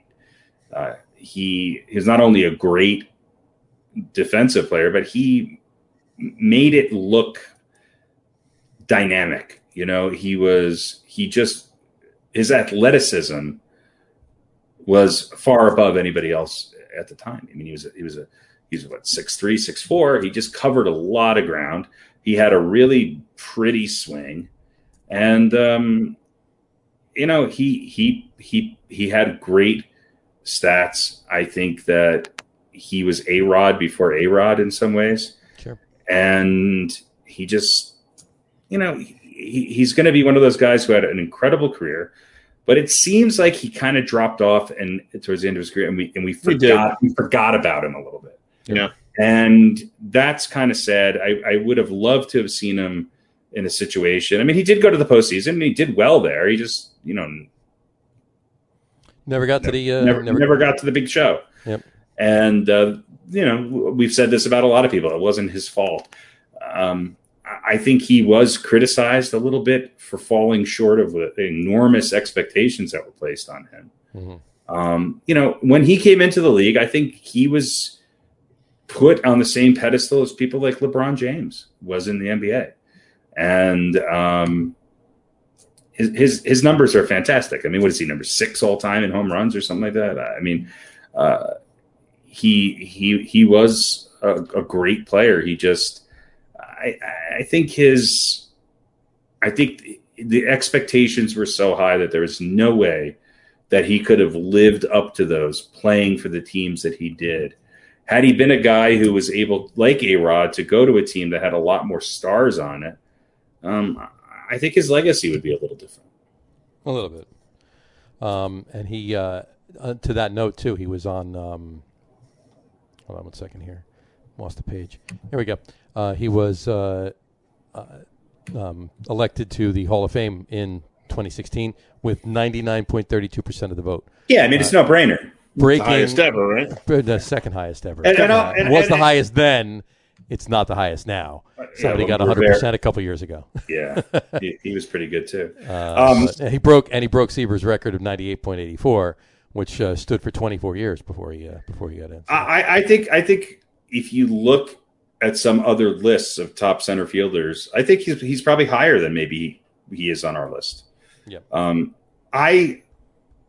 I always felt that his impact in the game didn't sort of match the numbers that he put up. That was just my sort of eyeball test of him. Yep. And it was he had a little bit of Russell Westbrook in him. I mean, it was just great player, sort of a little bit of a he wasn't always the media darling. He didn't always like to have the microphone or the camera shoved in front of him. Incredibly athletic, and his numbers just kind of blew you away. But his impact was never quite what I think a lot of other people expected out of him. Yeah, I agree. There you go. Number 6, Ken Griffey Jr. Brings us to number 5. Number 5 is Tris Speaker. Tristram Edgar Speaker. The Gray Eagle. The Gray Eagle was his nickname there. He played for the Boston Americans / Red Sox from 07 to 2015. He played for the Indians. 07 to 1915. 07, yeah. If he played from 1907 to 2015, then he would definitely be number 1 on this list. Did I say 20? I don't care what his stats were.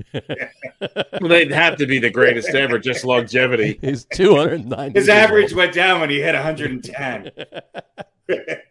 Well, he only played like 37 games a year. Yeah. But that was for the last 35 years of his career. So it still added up. It added up. So 1907 to 1915 with the Red Sox. 1916 to 26 with the Indians. Played for the Senators for a year and the Philly Athletics for a year as well. And he managed the Cleveland Indians pretty much most of the years that he played for them as well. Yeah, during Kenny Lofton's era. Exactly. From 1919 till 21-26. There you go. He's still under contract. He's still under contract for another 105 years. So, he's got that going for him. So, and he's making $135 a season, which is really high.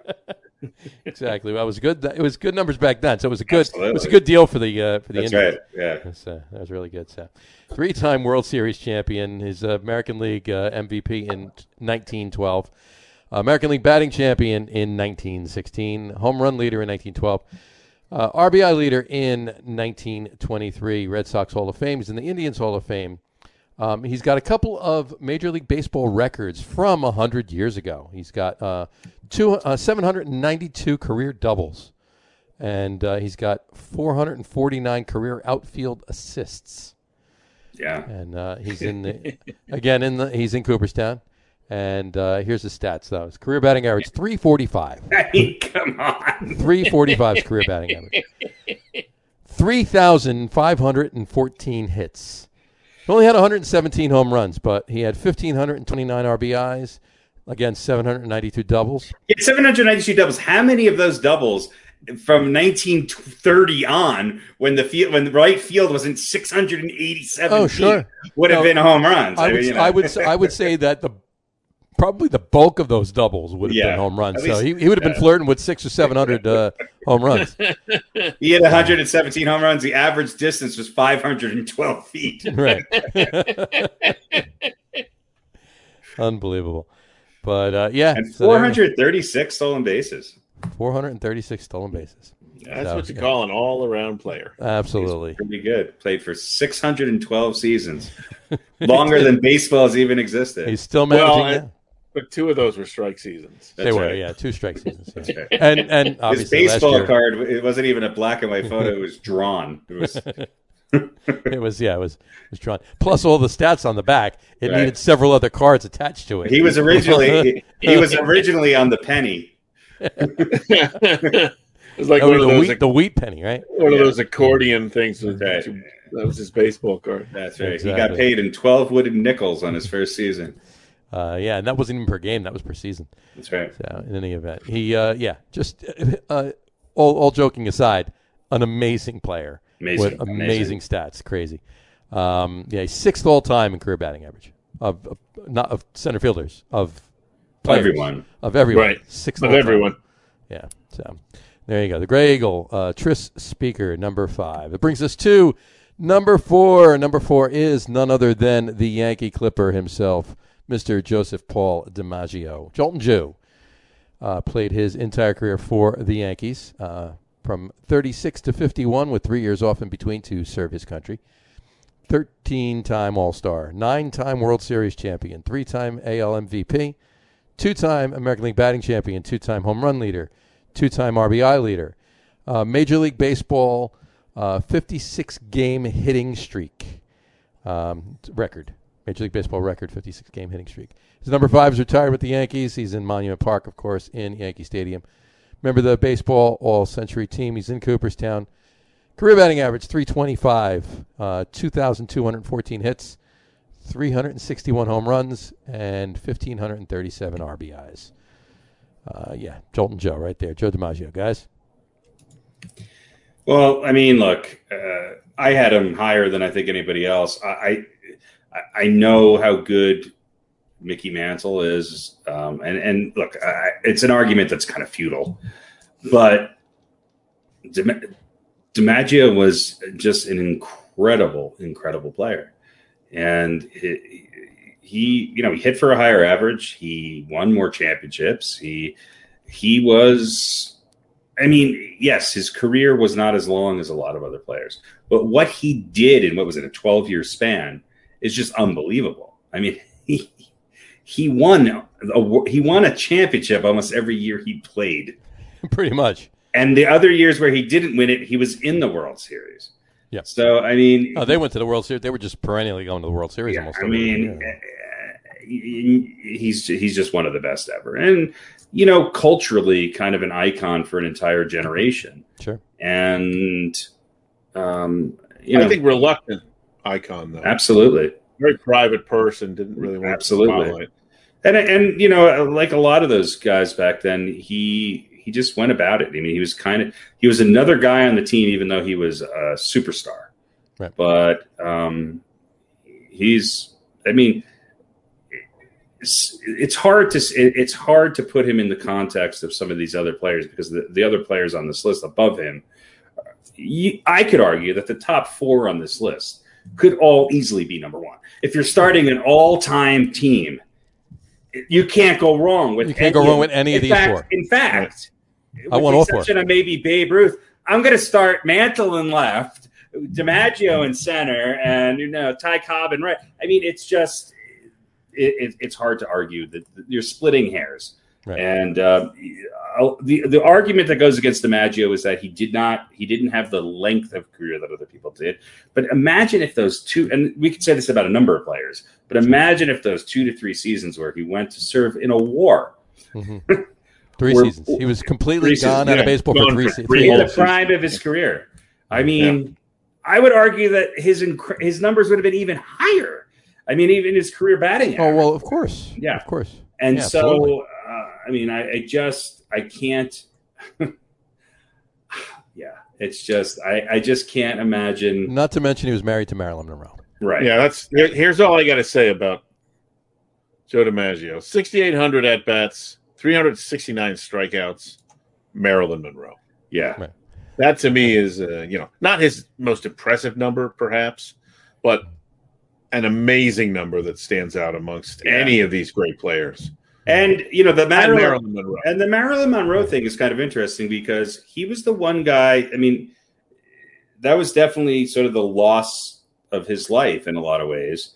They were obviously not together when she died, but he took care of her and took care of his family even after she passed. So it was it's kind of a sad story in a lot of ways. I think I think she was the love of his life in a lot of ways. Sure. And I mean, what a star. I mean, A-Rod and J-Lo today don't come close to, Joe DiMaggio and Marilyn Monroe. Yeah, it was a little bit more. A little bit different. But I mean, he was Joe DiMaggio. That's all you got to say. I mean, there's very few people who have a song written about him. This is true. Yeah. This is very true. And his 9 career World Series rings was second only to his cohort, Mr. Berra. Mr. Berra, who won 10. Yeah. Absolutely. So, and he had a couple brothers that were major league players, major league center fielders too, Vince and Don. Yeah. And I mean, what a legacy of center fielders in that, you went from DiMaggio to Mantle. I mean, it's just sure. Oh yeah, I know gaps. When Joe was done playing, Mickey started. Yeah, pretty crazy. Pretty crazy. I mean, that's unbelievable. We talked about the left fielders in Boston. Well, there's some pretty good center fielders in New York, in the Bronx. Yeah, absolutely. There you go. And that's the first one of the few, or that was the first one of the few, I should say. Number 4, Joe DiMaggio, Joltin' Joe, the Yankee Clipper. There he is. Brings us to number 3. Shocker. Who might this be? Mr. Mickey Mantle. There you go. The Mick, the Commerce Comet, was another nickname for him. Mickey Charles Mantle. With the Yankees for his entire career. 20-time All-Star. Yes, I'll say it again. 20-time All-Star. He played a long time. You know how many years he played? 22. He played 21 years. 21. And he kind of, I mean, my dad talked about Mickey Mantle a lot. I mean, I think he was a kid during a lot of his prime years, and I think Mickey Mantle kind of beat himself up both physically and I mean, he sort of abused himself a little bit. Yeah, he lived hard, and I think it was a result of him not really. I mean, a kid from Oklahoma trying to make it in New York under the spotlight and filling the shoes of a legend. Absolutely. Nobody really puts that in perspective. But he was number 7-time World Series champion, 3-time AL MVP, Triple Crown in '56, Gold Glove Award in '62, batting champion in '56, 4-time home run leader, RBI leader in 56. His number 7, of course, is retired. He's in Monument Park.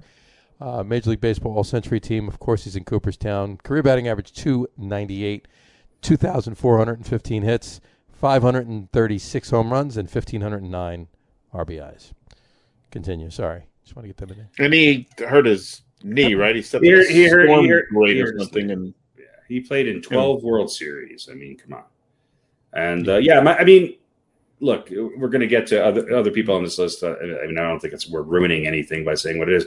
There's some people. I think in his prime, there was probably nobody prettier to watch track down fly balls than Mickey Mantle. Right. I mean, he was just amazing in that capacity. And yeah, I mean, he played a long career, and a lot of it through a lot of pain and a lot of injury. There was no fucking load management for Mickey Mantle. Not at all. Not at all. He just played through it, and he did it with some flying colors. That's for sure. Yes, he did. Just crazy numbers. Both of these guys from the Yankees. Like you said, Red Sox had a string of left fielders. The Yankees definitely a string of center fielders. So number 3, the Mickey Mantle. That brings us to number 2, Mr. Ty Cobb. Tyrus Raymond Cobb, to be exact. The Georgia Peach. He played for the Tigers, and he also played a couple seasons at the end of his career for the Philly Athletics. Managed the Tigers for 7 years while he was playing there as well. AL MVP in 1911, Triple Crown in 09. That's 1909. I just want to point that out. 12-time American League batting champion. He was a contemporary of Tris Speaker. He was, absolutely. American League home run leader, 4-time RBI leader, 6-time stolen bases leader. His name is honored by the Tigers, which we call it Major League Baseball All-Century Team. He has a Major League Baseball record 366 career batting average, folks. That is the highest batting average, career batting average there has been. 4,191 hits, 117 home runs, 1,938 RBIs, 892 stolen bases, a little bit above 500 managerial record, and, of course, he is in Cooperstown. Ty Cobb, guys. I mean, he played 24 years. I mean, we talked about Mike Trout, and I think when it's all said and done, maybe, hopefully, Trout obviously won't have the batting average or the sheer number of hits that Ty Cobb did. But Ty Cobb was again, dominating the game and not really going to the World Series. I mean, he played in 3 World Series. He lost all 3. His numbers dipped considerably, but his lowest batting average, if I'm looking at this correctly, for any season was – wait, hold on. Where am I here? Okay, here we go. So his lowest batting average was 330. I mean, is 323? Is that correct? Yeah. Yeah, if you throw out 05 and 06. Yeah. 1905. If you want to count 06, because he did play about 100 games. Yeah, so 316 was his first. 316, and he had 316 his first season, and then I mean, this is unbelievable. 350, 324, 377, 382, 419, 409, 389, 368, 369, 370, 383, 382, 384. Oh, and then he has a bad year and hits 334. It goes back up to 389. And then in his, 19th season, hits 401. I get it. The numbers are a little different in that era. But still, I mean, he hit 366 lifetime. Crazy. And it has just an enormous amount of base hits. I mean, who was I talking about before had 5 200 hit seasons? Was it Puckett? Kirby Puckett? Yeah, Kirby Puckett. Yeah. Cobb's got 9. Yeah. And he's got a 194 and a 191 and a 197. You know, we talk about people making it to the vaunted 3,000 hit club. Well, he's got 4,189 hits. Mm-hmm. And granted, I understand he people still. He did that while batting 366. 366. Unbelievable. Unbelievable. System center fielder. System center fielder. And number 2 on our list, Mr. Tyrus Raymond Cobb. There you go. That brings us to number 1 center fielder on this list. Is nothing but the Say Hey Kid. There it is right there, Mr. Willie Howard Mays Jr. Say Hey Kid. Played for, he was on the Negro Leagues for a few years, and then he got on the Giants, New York and San Francisco Giants, obviously, for the majority of his career. Last 2 years he spent back in New York with the Metsies. 24-time All-Star. I'll say it again, 24-time All-Star. World Series champion in 54, 2-time National League MVP, National League Rookie of the Year in 51, 12-time Gold Glove Award winner, Roberto Clemente Award winner in 71, National League batting champion in 54, 4-time National League home run leader, 4-time National League stolen bases leader. He hit 4 home runs in one game on April 30th, 1961. His number 24 with the Giants is retired. He's on the Giants Wall of Fame. He's on the Major League Baseball All-Century team and All-Time team. Of course, he's in Cooperstown. Excuse me. Career batting average, 302. 3,283 hits, 660 home runs. And by the way, he's the all-time home run champion. He's the all-time home run champion? Yeah. Okay. Willie Mays, the all-time home run champion? Yes. Okay. Explain yourself. Well, I mean, look. By the way, 1,903 RBIs and 338 stolen bases. Go ahead. I just think that I think he would have had a lot more based on when he played, the parks that he played in, and I think had he played in more recent years, I think that number would have been a lot higher. Gotcha. And he still hit 660 home runs. Yeah, I mean, if you can equate the parks he played in to another 100 home runs or so, then yeah, he would have been. I mean, obviously, I still think Hank that record belongs to Hank Aaron, but I really do think Willie Mays, where he played and when he played, I think it's still an amazing number, 660. But he was a hell of a home run hitter. Absolutely. Crazy numbers, great style play, and got into played another World Series at the end of his career too. Unfortunately, did not win it. Came close, but a couple. He won. What did he win? One World Series. He won one World Series. Yes. Had the Mets won Game 7 that year and won the World Series, he would have won 2. That's the way that I think that math works. I think pretty sure. Yeah, but, something like that. Something like that.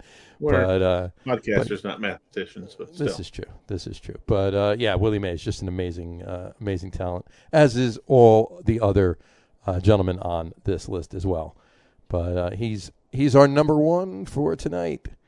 Yeah. Number 1, Mr. Willie Howard Mays Jr. I mean, I'm sure they'll add that to his Wikipedia page. Oh, they better. In fact, I may put it on myself. He's probably going to, I'm sure he's got people who are going to. Yeah, they're going to be looking at that. Absolutely. Add that on there, yeah. All right. Well, that'll bring us to this week's Old Balls segment. Old Balls. Harry, why don't you tell us who this week's Old Balls recipient is? This week's Old Balls recipient is none other than Mr. Cool Papa Bell. No, he wasn't the bass player for Kool and the Gang, but he was probably maybe one of the best players to ever play center field in the Negro Leagues. He played for, all right, let's look at this now. He played for 9 teams, including the St. Louis Stars, the Detroit Wolves, the Kansas City Monarchs, the Santo Domingo, the Homestead Grays, the Pittsburgh Crawfords. He was in the Mexican League from 1938 to 1941, came back and played for the Memphis Red Sox and then the Chicago American Giants in 1942. He won 2 Negro League World Championships and was an 8-time All-Star.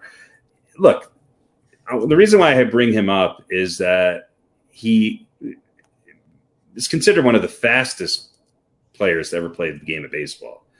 And maybe some of it is legend, maybe some of it is exaggerated. But his speed is something that was just legend. He had a career batting average of 328. And he was, without a doubt, one of the biggest stars of the Negro League. And I think a lot of these guys get forgotten. So later on, some of these people were able to obviously break the color barrier and move into Major League Baseball. But he's one of these guys who was just an old school baseball player who played incredibly well in a league that probably at the time had some of the best players in the world. They just happened to not be playing in Major League Baseball. He started his career as a knuckleball pitcher, okay, and for a semi-pro team, and went on to become a center fielder, and obviously played for a number of different teams. but he was a great hitter. He, was not a power hitter by any means, but he was just one of these guys who got on base, stole bases, was an incredible fielder. And, his lifetime batting average is, batting average in the Negro League was 328. His lifetime batting averages was 337. I mean, and James Thomas Cool Papa Bell. And I don't know. It would have been great to see him play alongside some of these other names on this list. Because I think he would have surpassed some of them. He ranked 66th on the list of greatest baseball players ever published by the Sporting News in '99. Yeah. That was 19. And I think he's one of the first switch hitters too. Sure. Maybe the first guy or one of the first guys of which they said he was so fast he could turn off the light switch and be in bed before it got dark. That's right. Yeah, I mean, there was supposedly, just story after story after story of people seeing his speed in action and just being completely blown away by it. And he played all over the place. I mean, I guess, they were treated horribly a lot then. And, they were always getting screwed on pay. And I guess he left the Crawfords when they literally defaulted on the player's salary. And he, along with Satchel Paige, went and played, and other players on the team went and played in the Dominican Republic.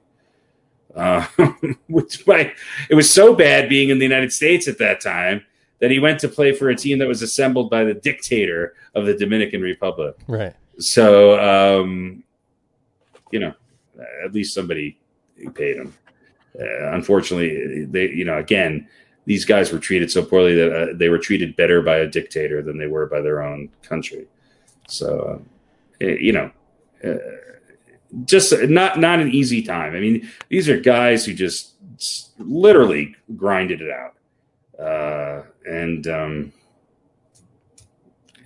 What can you say? I mean, he paved the way for a lot of other people to have the opportunity to be where they are today. And I just, when you see somebody who's done that much in a career for that many teams and had to go through that much, adversity to get there, then you have to kind of respect what they were able to do on a different level. And he's in Cooperstown. He is. Yeah. He's in Cooperstown. There you go. So, here's a couple of things that some of his contemporaries said about him. Sure. If he bunts the ball and it bounces twice, just put it in your pocket. You're not throwing him out. Yeah. Every time he hits one back to the pitcher, everyone yells, "Hurry up!" to the pitcher. To the pitcher. And one time he got called out when he hit a ball up the middle, and it struck him in the leg as he was sliding into second. It's just my favorite one. That's great. I love that. There you go. There you go. Stuff. That's this week's Old Balls. Yeah. Mr. Cool Bell Papa. And he was portrayed. He was portrayed in a movie as being less. He was chided for being a lesser player than Ty Cobb was being chided in the movie for being a less of a player than Bell. So I mean, I think when you're being portrayed as a better player than Ty Cobb in an era when they couldn't actually play against each other, I think that's of note. That's for sure. Maybe that's why Cobb was so ornery. Yeah, Cobb definitely had some character flaws. They said that about him. He never had a chance to prove him wrong, so he was pissed off all the time. That's right. Well, there you go. And just as a side note, before we've had a baseball 2 hours and 8 minutes into the podcast, the Mets won 14-1. Yay! There you go. 14-1. So they made up for last night, pretty much. So there you go. All right. Let's do a little. There's a little bit of football to talk about. By the way, the Islanders are up 6-2 with 18 seconds left. There you go. So take that, you chowder heads. We're moving on. There you go. Julio Jones, no longer a Falcon, went to the Titans. Did you see the deal? You see what the for him? No. No. Ready for this? Ready for this load? Ready? A 2022 second round pick, a 2023 fourth round pick, and a 2023 sixth round pick. I think that's about right. That's it. There you go. Is that that'll do it. I mean, he's 32. That's it. But that's it. That's all they get him. I mean, what did you expect to get for him? Well, no, I mean, I didn't expect like a slew of I didn't expect like a Odell Beckham return to in the trade to Cleveland, but you would think that Julio Jones would garner more than a second round pick next year and then a fourth and a sixth the year after. Maybe not a fourth, maybe like 2 seconds, or I don't know, a player back and a couple of. It's a league run by the players, and he wanted out, so you get whatever you can for him. Well, they wanted to clear his salary too, I think it's probably not a bad move. I mean, it's a win-win for both, but it's just funny to look at it like that. But Aaron Rodgers, a couple of things came out. He says he's content, quote unquote. He's content watching the Packers squirm. He's reportedly done with them, and has been quoted as saying he will never wear a Packers jersey again. Of course, that could change. Right, there you go. But, of course, that could change once training camp starts and he's sitting there and itching to play, and they make a phone call. But apparently Davante Adams was quoted as saying he supports Rodgers. He's got his back in whatever he does. So there you go. But here's the thing about Aaron Rodgers, this case I find interesting. Like, who's going to give him shit for doing what he's doing? Right. Like, the media is, they're going to talk about it, and what is he going to do? What is he going to do? Are the Packer fans going to turn on Aaron Rodgers? No. That would take a lot, right? I mean, they'd have to be really bad for, let's say, the first half of the season, and then they might go, "Hey, Aaron, come on, man, you're still on the team." But I think the fans are with them 100%. Yeah, I think it's more likely that the fans would back him before they'd back 100%. The right, but I'm saying it would take a lot for them to turn on him. And if they're not going to turn on him, if they're not going to give him crap, then who is? So he's, he's in the catbird seat. It's true. The media can say what they want to say. He doesn't care. He doesn't. He can go host Jeopardy. So, well, and maybe that's what he wants to do. It could very well be. I can't see him wanting to stop playing football at this point in his career, honestly. But hey, you know what? Everybody's different, right? Here's my problem and here's why I think it's really just him trying to force the hand of Green Bay to put more talent behind him. Because if you really look at it, what team can he go to right now that doesn't already have, let's just call it a top or elite quarterback on their team that would give him a better chance of winning a championship? Well, you said one a couple of weeks ago. I did. I can't prove that it's better, but if you look at it on paper, they have better receivers, probably a better running back if he's healthy. The offensive line is questionable, and their defense is maybe slightly better on paper than what Green Bay's has been in the last couple of years. Sure. But that's it. One of Green Bay's best defensive players is on that team now. So. Yeah, I mean, in the past, going to Denver does not give him a better chance to win a championship. Going to the Raiders certainly doesn't. Sure. I mean, unless he goes and plays tight end for Tom Brady, I don't know where else he goes. So unless he goes to New England, I think it's a lot of that doesn't give him a better chance right now than Green Bay. I mean, you can say what you want about Belichick and how great he is, but he's also dug himself a hole in that he's got no talent. I mean, he's got a shitty quarterback. And Aaron Rodgers obviously improves that position. Sure. But he's not going to have better receivers when he looks wide right and wide left than what he's got in Green Bay. Right. Well, and that's not their MO. I mean, right. We all know what Tom Brady did more with less. Yeah. Is that the position that Aaron Rodgers wants to be in? I think he'd rather have some, more talent around him. Yeah. Yeah. And look, Robert Kraft might be willing to do some of that, but maybe more so than Green Bay. But it's the Patriots haven't even been mentioned. The Patriots haven't even been mentioned. No, and it wouldn't be this season. And Belichick wouldn't have drafted a quarterback for the first time if he had any inkling that Aaron Rodgers would be coming there. So I don't think Rodgers. I thought that he just wants out, and Green Bay is going to give it to him, and they're going to get whatever they can for him, and he's going to go somewhere just because he wants out. I don't think that's the case. I think they're playing a cat and mouse game. I think Green Bay knows that there's no place that he's going to go, because the one legitimate shot to maybe have a lateral move and be in a better position geographically that he wanted to be in was San Francisco, and they offered him a lot to the Packers, and they turned it down. Mm-hmm. So I don't think he's going anywhere. Yeah, I don't either. I think this is just I think they're going to make a couple moves, put a couple more people behind him, throw him a couple extra bucks, and he'll be back. But I don't think they're going to do it. And I think it could be a guy who retires after winning, whose last season goes out as an MVP playing in an NFC Championship game and doesn't play again. That's amazing if that happens. I will be shocked if that happens. I'm not saying it can't. Sure, it's an option, it's a possibility, but if he sits out this year, what position does that put him in with the Packers next year? Well, he's still got 3 years left in his contract, right? Yeah. So he would have to sit. He can't just go to. He can't sit out a year and go to another team. He'd have to sit out for 3 years. I'm not talking about. I'm talking about what position does it put him in what he's actually looking for. Oh, I see what you're saying. So I'm gonna fuck you and not play this year. So next year, magically, you're going to, I'm going to have a hissy fit. I'm going to be a child stomping around, and then you're going to change everything. And we saw the same thing with Russell Westbrook, where he was complaining about, and he didn't go anywhere, but he's going to play this year. He's going to show up to practice. Right. So I don't know. I think at the end of the day, Rodgers shows up and plays. Yeah.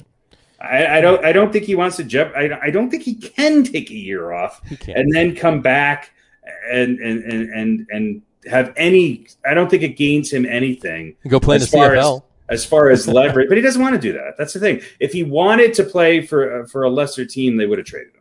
Right. I got you. Moving on to some Giants news. Sad news out of Las Vegas yesterday. Jim Fossil passed away.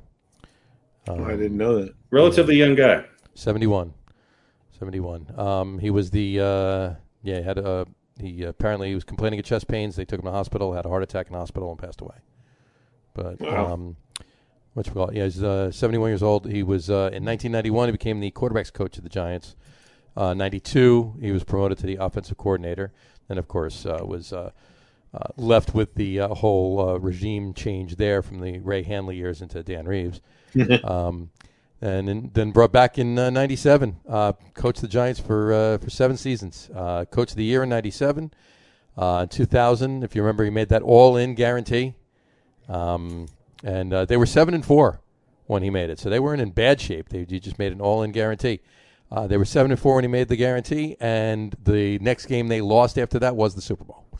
Yeah, they went 12-4 in the regular season. They went 12-4 in the regular season. They won 7 straight. Went through the playoffs. 41-0. They beat Minnesota in the NFC Championship game. Yeah, I remember that game. Then they lost 41-0. And then they lost 34-7. And the only points they scored was Ron Dixon's kickoff return to the second half. Yeah, that was it. That was the only point scored. Which was immediately followed by. Why do I forget? Immediately followed by Silver. Yeah. Why do I forget that Super Bowl? I mean, it just doesn't register in the lore of the Giants to me. It's because you put it out of your mind because they lost. And it wasn't that they played a good game and just came up short. No. They got the shit kicked out of them. That Giants team is like the '99 Knicks. I mean, they made it. They made it to the championship, but should they have? No, probably not. Probably not. But Islanders win 6-2. Islanders win. Moving on. There you go. Are they the team of destiny this year? All right, we'll get into that later. We'll get into that. We're talking about football right now, folks. There you go. But yeah. So anyway, sad news. Rest in peace, Mr. Coach Fossil. So, I actually met him once, and I actually getting coffee. Ran into him paying for my cup of coffee. I'm 6'4". He was like 2-3 inches taller than me. I was looking up at him, talking to him. So tall guy, but anyway, sad he's gone. But anyway, Galladay has been working out with Daniel Jones So there's something there for you, Mr. Lugnuts. Teaching him how to throw. He's teaching him how to throw. So, Golladay was actually from between seasons 2018, 2019. He was actually fourth with 25+ yard receptions, and he had 26. And he was only behind Tyreek Hill, Mike Evans, and Julio Jones. So, yeah, it's good company for him. So if he can recreate that with Daniel Jones. Yeah, he brought Daniel Jones some spider tack. Considering the spider tack. Considering the two Put of those on the guys, ball. Yeah. Oh no, he didn't get traded. He was free agent signing. Free agent signing. Look, on paper, the Giants have assembled themselves a pretty nice group of receivers. I mean, will Kyle Rudolph stay in one piece? I don't know. I mean, that's definitely an improvement at tight end. They got 3 tight ends. I know, but that also allows them to put what's his name in more of a wide out position, which he kind of is. You know what? Evan Ingram's a slot receiver, as far as I'm concerned. Yeah. He's not a tight And end. but that gives. I mean, that does create some matchup problems. The question is can the Giants block for 3 seconds so Daniel Jones can throw the ball, and will Daniel Jones be able to get the ball to these receivers? We'll see. There's no excuses now. There's no excuses that he doesn't have talent, that he doesn't have he needs 2 or 3 years. He's had those years. He sucked. Let's see what he does. And the offensive line is still in question. I mean, they were getting better towards the end of the season, but they lost their best player on their offensive line too. I know. So, in Zeitler, which brings me to the point of why are they assembling all of these receivers, without making a significant off-season acquisition on the offensive line. And it wasn't going to be a draft pick, so I'm fine with that, but they should have gone out and picked up somebody. Just a little more depth to rotate in and out, whatever they had to do. The only thing that they're resting their laurels on, like I keep saying, like I said, I've said before, is the fact that they have Pat Flaherty back in the mix. And he's not the offensive he's not the offensive line coach, but he's a consultant, so he's going to work with the offensive line coach. And if what's his name comes back and plays and is able to play at a modicum of what he did 3 years ago now, I think that helps them move people back into a position that they're more comfortable in. And it's also going to take some players who maybe had a rough start, but are now have some game time experience under their belt. And the offensive line is one of those. I do believe, people always say, well, you can throw an offensive, if it's a good offensive lineman, they can come out of college and contribute right away. Right. I think that's true for defensive linemen. I don't think that's true for offensive linemen. Because you're having to adjust to the speed of that position, which is night and day compared to college. Absolutely. And there's a lot more pass blocking involved than there is, even if you're playing on a college team that's heavily reliant on passing. Although it's an adjustment. Although the pick that I wanted them to pick over Andrew Thomas last year, went on to be an All-Pro. Yeah, exactly. That would have been the pick right there. Tristan Wirfs sitting in their pocket. I don't think Andrew Thomas was. I mean, if you look at what everybody else said about Andrew Thomas, the Giants made. I think they made a selection based on the information that they had around him. Obviously, They had people looking at him too in real time. I still think he's going to be an okay offensive lineman, and hope maybe he becomes a Pro Bowler. Well, I mean, it was his first year, and there's a learning curve. So and he was playing a little out of position. Right. So we'll see what happens with that. I think he's going to be a better. My point being is that I think he would make a better right tackle than left tackle. Gotcha. Joe Judge. Joe Judge is apparently happy with the way Saquon Barkley attacked rehab too. So hopefully that will help. Hopefully rehab's not some guy in. You know what? The more they talk about Saquon Barkley's rehab, to me, the less likely he's going to be on the field week 1. Well, there's plenty of stories out there. So, it's going great. It's going great. He's got the same trainer as Giancarlo Stanton. There you go. But once again, by the way, Stanton hit a home run tonight. He did. See, he's fine. He's fine. I just need to. Was he in street clothes when he hit it? He's 3 for 3 tonight with 5 RBIs. He's wearing a 3-piece Armani suit. I just need to time the podcast for every Yankee game so I can rip into him. He's 3 for 3 tonight with 2 runs scored and 5 RBIs. There you go. Double, a homer, and a homer. He's hit 2 homers tonight. See, he's fine. He's fine. He's back. Yeah, he's back. They're playing the Twins. I mean, it's going to be great for the next week and a half. That's right. Till he gets hurt. again. And one note on the He hit Jets. like 6 home runs in the next 7 games. Next 2 games. Yeah. And one note on the Jets. Zach Wilson apparently had a very impressive showing at latest OTAs. So who cares? But means nothing. It means nothing. But I figured you'd like to hear that. So. No, I don't. I'm not getting my hopes up. I want to see Zach Wilson have a good showing in Game 6. There you go. And Game 7, and Game 8, and Game 9 of the regular season. I think he'll be fine, but I ain't Game 6 pumped. of the NBA Finals. Well, that's it. The Nets just signed Zach Wilson to a 7-game contract to take James Harden's roster spot.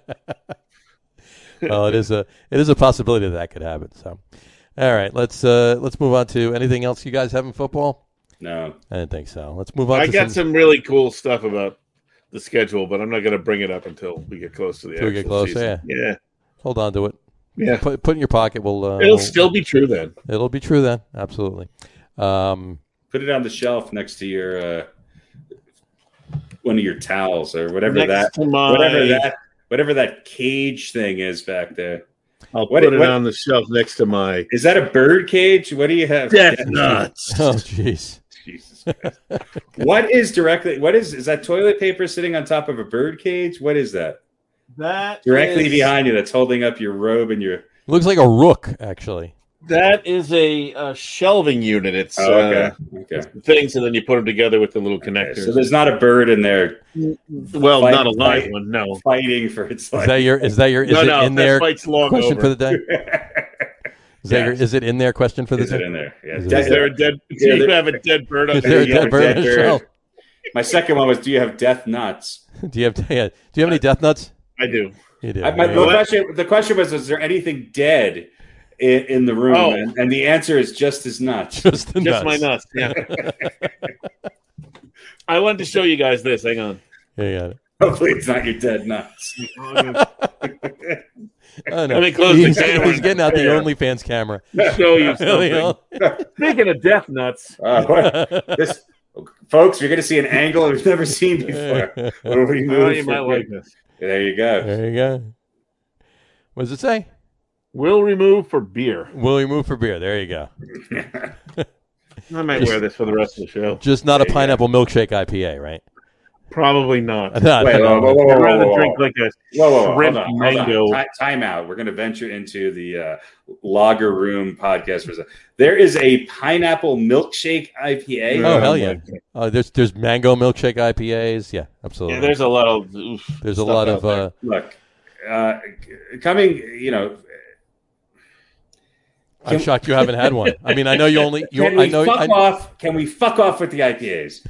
All right, to the beer community, can you please fuck off with your IPAs? No, not IPAs. IPAs are fine. It's the milkshake IPAs. Specialty, It's the adjunct IPAs. Let's start with separating the milkshakes and the IPAs. There you go. It's have a milkshake. Like have an IPA. Don't have them together. It's like the beer community was like, hey, let's see if you can make the worst shit and still people will drink it because, it'll be craft. And remember the movie with what's his name? I'm not drinking Merlot. Well, that's what that's me with every brewery. I'm not drinking IPAs. Not drinking any fucking milkshake IPAs. Not drinking any milkshake IPAs.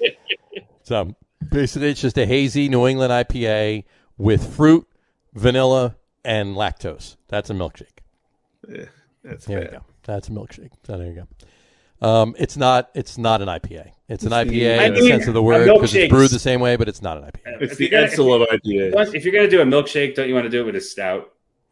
Yeah, there are. They're called pastry stouts. Well, I know. They're called pastry stouts. Yeah, and there you put some lactose in that, makes it a milk stout. You put in your fruit or whatever. Not so much fruit, but you're going to put in like chocolate or nuts or toffee or coffee or. Ooh, how about a nice Death Nut Pastry IPA? Death Nut Pastry IPA. What a difference! Sweet one and generation spicy at the makes. same time. Yeah. Our fathers used to drink Schlitz, and that was a celebratory beer. Schaefer. Because Rheingold. Because Rheingold wasn't on sale. My beer is Rheingold, the dry beer. And now you're talking about milkshake milkshake. Mango milkshake. Mango milkshake. I've offered my father a taste of beer. His answer is, "Get that shit away from me." Yeah, there was nothing remotely resembling as beer with many involved. things. I agree with them. There you go. Yeah, mango milkshake on its own. I don't even know if that would sell. Yeah. And then they add it to beer. I don't know.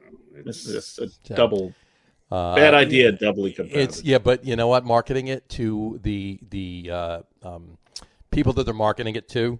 The is crew it the same, of people, is this the the same public kids they're marketing that to. aren't watching baseball? They're Pretty much. marketing milkshake beer too. Mm-hmm. Mm-hmm. And you know what? No wonder they can't watch. Wait, wasn't Mango Milkshake your drag name? It was. It was back in '84. It was it was my drag name. So unfortunately, they brought it back for a beer. So you should see the label. It's pretty interesting. I bet. In any event, but yeah, it's a really weird. You know what? I can drink it. I'll taste it. I'll taste any beer. But there's some beers that I will drink one. I'll drink two. I'll drink 5, 10, whatever. There are some beers that are a flight pour, and that's it. I'm making a point. There are some beers that are a flight pour, and that's it. I can't drink more than 4 ounces of it, and that's only when you're on a plane. Well, if he has like 8 beers of a good beer, then there's a whole lot of other beers that he'll drink. Absolutely.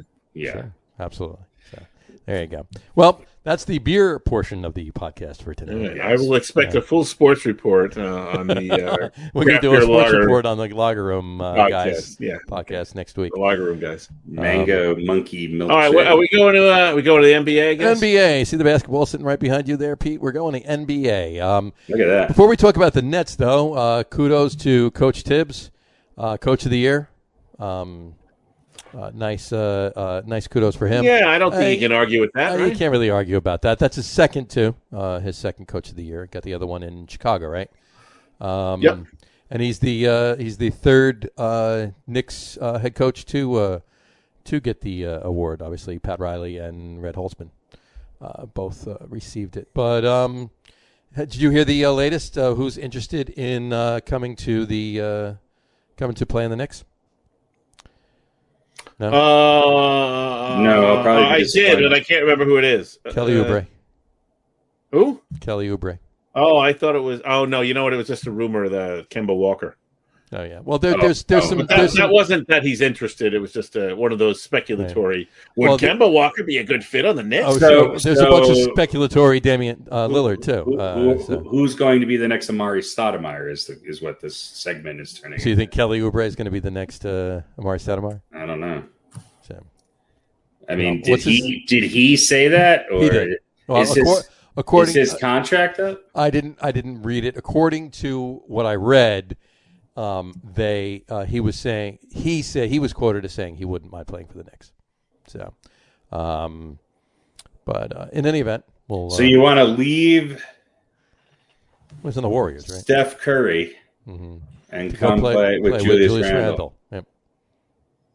Well, maybe he's disenchanted. Maybe he doesn't like. Maybe he doesn't like somebody else that's on the Warriors. Maybe he doesn't like. Oh, by the way, please. Don't have him on Inside the NBA anymore. God. What was he wearing the other night, too? I was like, Jesus. Dog shit. Interesting outfit. Yeah. It was. In any event, I'm sure it's all BS and hype right now just for No, I mean, that's good. I mean, that a C-list, B-list player is finally interested in coming to the Knicks. Well, you got to get to a B-list player coming before you can get to an A-list player coming, right? Right. No, I mean that. Not too much tongue in cheek. Yeah. Right. Just a little. If I'm a star and I'm thinking Julius Randle and a B-list player, Jimmy, give me my phone. There you go. Well, Jimmy? I mean, Oubre's an actual guard. True. So that sort of helps. Is he? He's been playing more small forward, though, right? Yeah, he's I don't know. I mean, he's a pretty decent defensive player. Right, he's got more. I think he's as big, or maybe has a little bit more range defensively than RJ Barrett. Mm-hmm. Yeah, okay. You're struggling to make a case here. I think he's kind of another RJ Barrett. Is my point. So if you hear his name, he might come to the Knicks, and you don't go, well, that's definitely going to be a big part of the puzzle. We'll take him. Right. You'll take him. Yeah. Yeah. No, it depends on who we have to give up for him, which I don't know. I mean, who knows? It's like you give up RJ Barrett and then the Warriors. And then RJ Barrett wins a title with the Warriors, probably with the same shitty stats that he has now. Probably hits the game-winning shot. Game-winning shot against. He only had 2 points. He only had 2 points in Game 7, but those 2 points won. They were really important. They were important points. Exactly. Right. It'll be him, Danilo Gallinari. He gets the deflection off a block. RJ Barrett, Derrick Rose will go there. Yeah, exactly. And Carmelo Anthony on one leg will send Amara Stoudemire back there. Have him come back and play over there as well. Oh, geez. Well, we'll see what happens. But the Nets up to nothing on the Bucks. They averaged first 2 games. They averaged 120 points per game versus the Bucks 96.5 points per game. Turnovers were big too, 18 to 30. Yeah. Look, it's playoff time. And if Kyrie Irving does not implode and Kevin Durant is upright and on the basketball court, even without James Harden, I don't see anybody beating this Nets team. No. I just don't. Now, that doesn't mean I think they're going to sweep, or I don't think they might not have a hard time against whoever comes out of the West. But I just don't. Now, having said that, I think that a healthy Philadelphia would give the Nets a little bit more of a run for their money than the way the Bucks are constructed. I also think the Bucks would give the Sixers more of a run for their money than the Hawks, and the Hawks are giving the Sixers a run for their money. Right. So you just don't know. But Kevin Durant is he might be the most efficient player in the history of the NBA. Mm-hmm.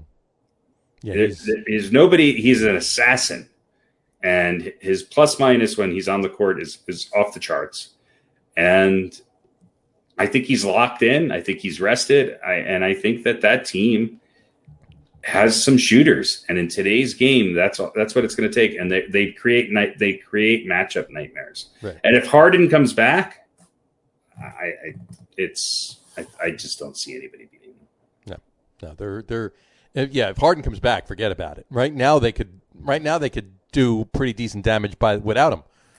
So, and they have been. So, the all of the teams in the West have one really big star, and then with the exception of the Nuggets because of injuries, and you could argue maybe Michael Porter Jr. They have a big man in Utah and in Phoenix, and obviously Chris Paul plays a big part of that in Phoenix, but they're really driven by a superstar when you're talking about Booker, when you're talking about Donovan Mitchell, Jokic, and Kawhi with the Clippers. Because Paul George, I think, again proved that he's just not that clutch time guy that you can rely on in that situation. He's playoff P. It's playoff P. And so I just don't think any of them can match up to what the Nets are doing. Again, Harris, Irving, and if Harden comes back, it's just they create a matchup nightmare. They do, and they're arguably convincingly so far beating a team that many thought would be their one challenge on their way to the finals. Right. And I just don't see it happening. I mean, I think the Bucks will win at least one game, maybe two, but I think this is a 5 or 6 game series at most. Yeah, I can agree with that. I'm going to say 5. I'm going to say they're going to a gentleman's sweep. A gentleman's sweep. They're going to have another 3 gentleman sweeps. Listen, I said I didn't think they win because they wouldn't be able to stay healthy. Wasn't necessarily didn't have Harden at the top of the potential injuries in that scenario, but a lot of things can happen. Right. They still are incredidly talented. God forbid if Durant gets hurt, then my analysis changes completely. Forget it. Oh yeah, of course. But I don't know. if Harden is out and done and doesn't play another game this season, they can still win. They can still win, but I wouldn't. It's not going to be as easy, clearly, but they can still win. No. I don't know if they will though, because shit happens. Then you'd be a rich man. We've seen teams that we expected to win big, maybe not teams like this, but teams that we expected to win or to win without a whole lot of trouble, and they end up losing. And we've seen teams like Miami last year who kind of come out of nowhere and sure, at least get to the finals. Right. So I'm holding out hope, but I mean, with the exception of the Atlanta Hawks, and you could argue that they were equal, if not better. They've proven to be a better playoff team, but they were pretty much marginally a lower seed than the Knicks. Right. The first round of the playoffs when the higher seed won. Right. With the exception of the Hawks and the Knicks, which was a 4-5 matchup. So yep. But I mean, the East was kind of, you had the top three, and then the Knicks were kind of, they were literally the best of the rest. Right. But there was a significant gap between three, 1, 2, and 3, and everybody else. So yeah, my point being is that if the Nets are going to lose a game to Boston, they're probably going to lose a game to Milwaukee and maybe a couple games to the Sixers or whoever they, look, the Sixers came out in game 2 and played an incredibly good game, and the Hawks chipped away at it and kept it close. Much like Utah did against the Clippers, coming back and winning that game. That series goes back to Atlanta. Yeah. I still don't think Embiid is completely healthy, and I don't think he's where his impact is not as great as it can be when he's healthy is on the defensive end. Right. Trae Young is taking advantage actually of him being in the lane because he's using him as a shield around other defensive players, and then he's able to score at the rim against Embiid. And so I think Atlanta makes some adjustments, and I would not be surprised if Atlanta wins game 3. I think they split in Atlanta, and that series goes at least 6 games. Wow. That's interesting to think about. And it's quite possible, too. Go ahead. I'm sorry, Pete. I was just going to no, go ahead, because I was going to ask what do you think about Phoenix and the Nuggets? Go for it, because I have one. My thing wraps up basketball. So. Oh, there we go.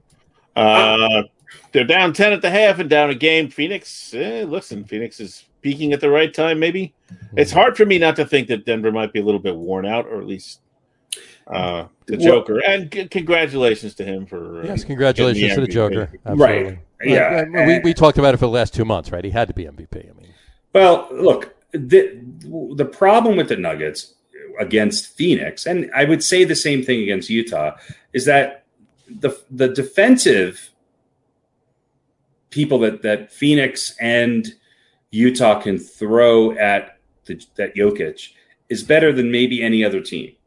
Yeah. So and the Nuggets are looking, even in round 1, you had Austin Rivers, who wasn't playing last month, covering Damian Lillard and playing major minutes in the backcourt. Because when you look at Devin Booker, when you look at Donovan Mitchell, the Nuggets have no answer for these guys on the defensive end, because they, much like the Knicks, they have people playing out of position because their backcourt has been decimated. Yeah. And when you take somebody who's maybe a half a step below the Donovan Mitchells and the Devin Bookers and a Jamal Murray, and you take him out of that mix, you're starting to see the Nuggets be exposed for that. Now, against the Blazers, they could let Damian Lillard go off, and they could have a Michael Porter Jr. make it hard on a slower CJ McCollum, or put Austin Rivers in the backcourt to sort of eat up some of that time. The Suns are people talk about Chris Paul, and Chris Paul's bounced back, and I'm glad to see he's healthy in this series. But with Ayton and some of the other players on the Suns, this is a team that has a balanced inside-out game, and they play a really, really powerful pick-and-roll half-court game, which is going to help them in the playoffs. You could say the same thing about the Utah Jazz. Right. So I think they create matchup problems for the Nuggets. I think the Nuggets need to, obviously they go home down 2-0 if they lose this game. I think this is a must win for the Nuggets. I agree with Pete. I do think that they're a little tired. And I do think that Michael Malone does not have the ability to go deep into his bench at this time, because when he goes to that second unit, their plus minus shoots way down. And that's the problem, is that Phoenix is deeper. And, and they have somebody like Ayton and Crowder, and who, they can play them at the same time even. And they can bog down the middle and the passing lanes for Jokic. Now, Jokic still has 15 points and 4 assists and 6 rebounds at halftime, and he's shooting 6 of 10. So he's shooting 60% from the field. But one of the things that I've noticed Utah doing, or Phoenix doing in game 1, is that they took away his shot attempts. His shot attempts went down. They took away the passing lane from him. So they made other people like a Campazzo and a Rivers try and fill that void. And honestly speaking, I don't think Frank Campazzo or Austin Rivers is starting on any other team in the NBA right now, let alone a team that's in the semifinals of a playoff. Run. So, and Michael Porter Jr. is 1 for 8 tonight. He was not there in game 1. Aaron Gordon has actually stepped up and had a pretty good first game and a half. But you can't count on that every night either. Michael Porter does not score 25 and take and force Phoenix to cover him and maybe even double team him to open up the lane for Jokic. If they say, hey, we're going to let him shoot because he can't hit the side of a barn, if he goes cold, the Nuggets don't win, because that's who they're relying on. They're really a 2-man game on the offensive end, and they're a 3-man game on the defensive end right now. And they're missing guys, like Monte Harris and Bill Barton. And Millsap isn't playing significant minutes because he could play in the Portland series a little bit more. He can't match up here. Will Barton's back tonight. He has and he's contributing, but they need to get him and Morris. They need to step it up in the second half. JaMychal Green's, what are they down 10? Yeah, they're down 10. Half. Down 10. Well, by the way, go ahead. No, that's fine. Go ahead. No, sorry. Go ahead.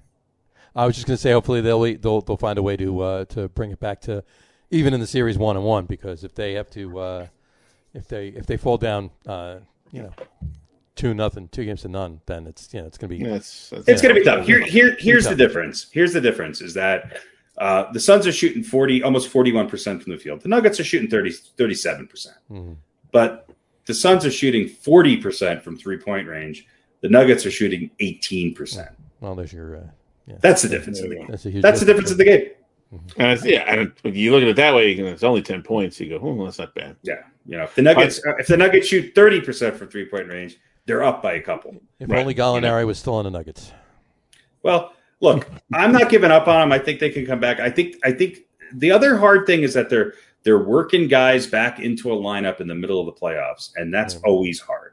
Yeah, that's always hard. And you're trying to Barton's got 7 points in 9 minutes, and he's able to cover maybe 2 or 3 positions on the court at any given time.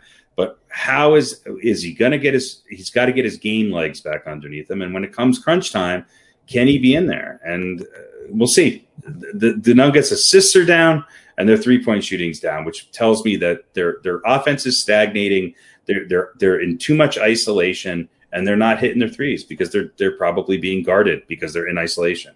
They need to move the ball. It has to go through Jokic, and the guys have to hit shots, because if they don't hit the shots, Phoenix is just going to lay back and put 2 or 3 guys on Jokic and tell the Nuggets, hey, beat us with your 3-point shooting, because we don't think you can. And so far, they're right. There you go.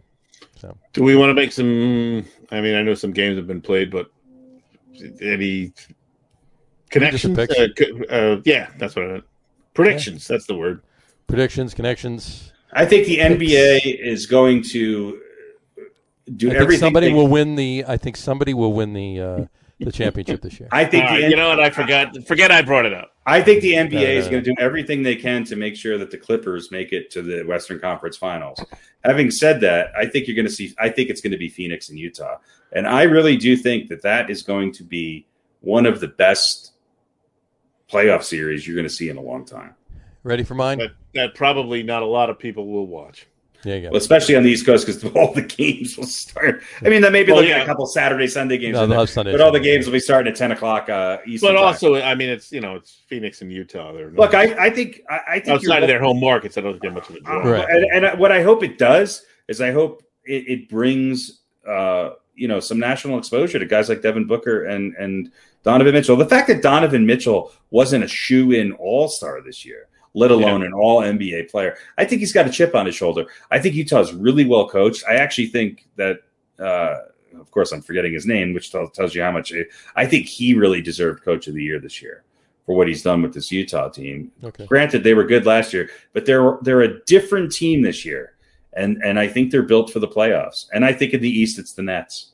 And I hope it's the Nets, Sixers, and I hope it's a healthy Embiid, because I would like to see that. But I think the Sixers are going to have a tough time getting past the Hawks team that has no right giving the Sixers a run for their money.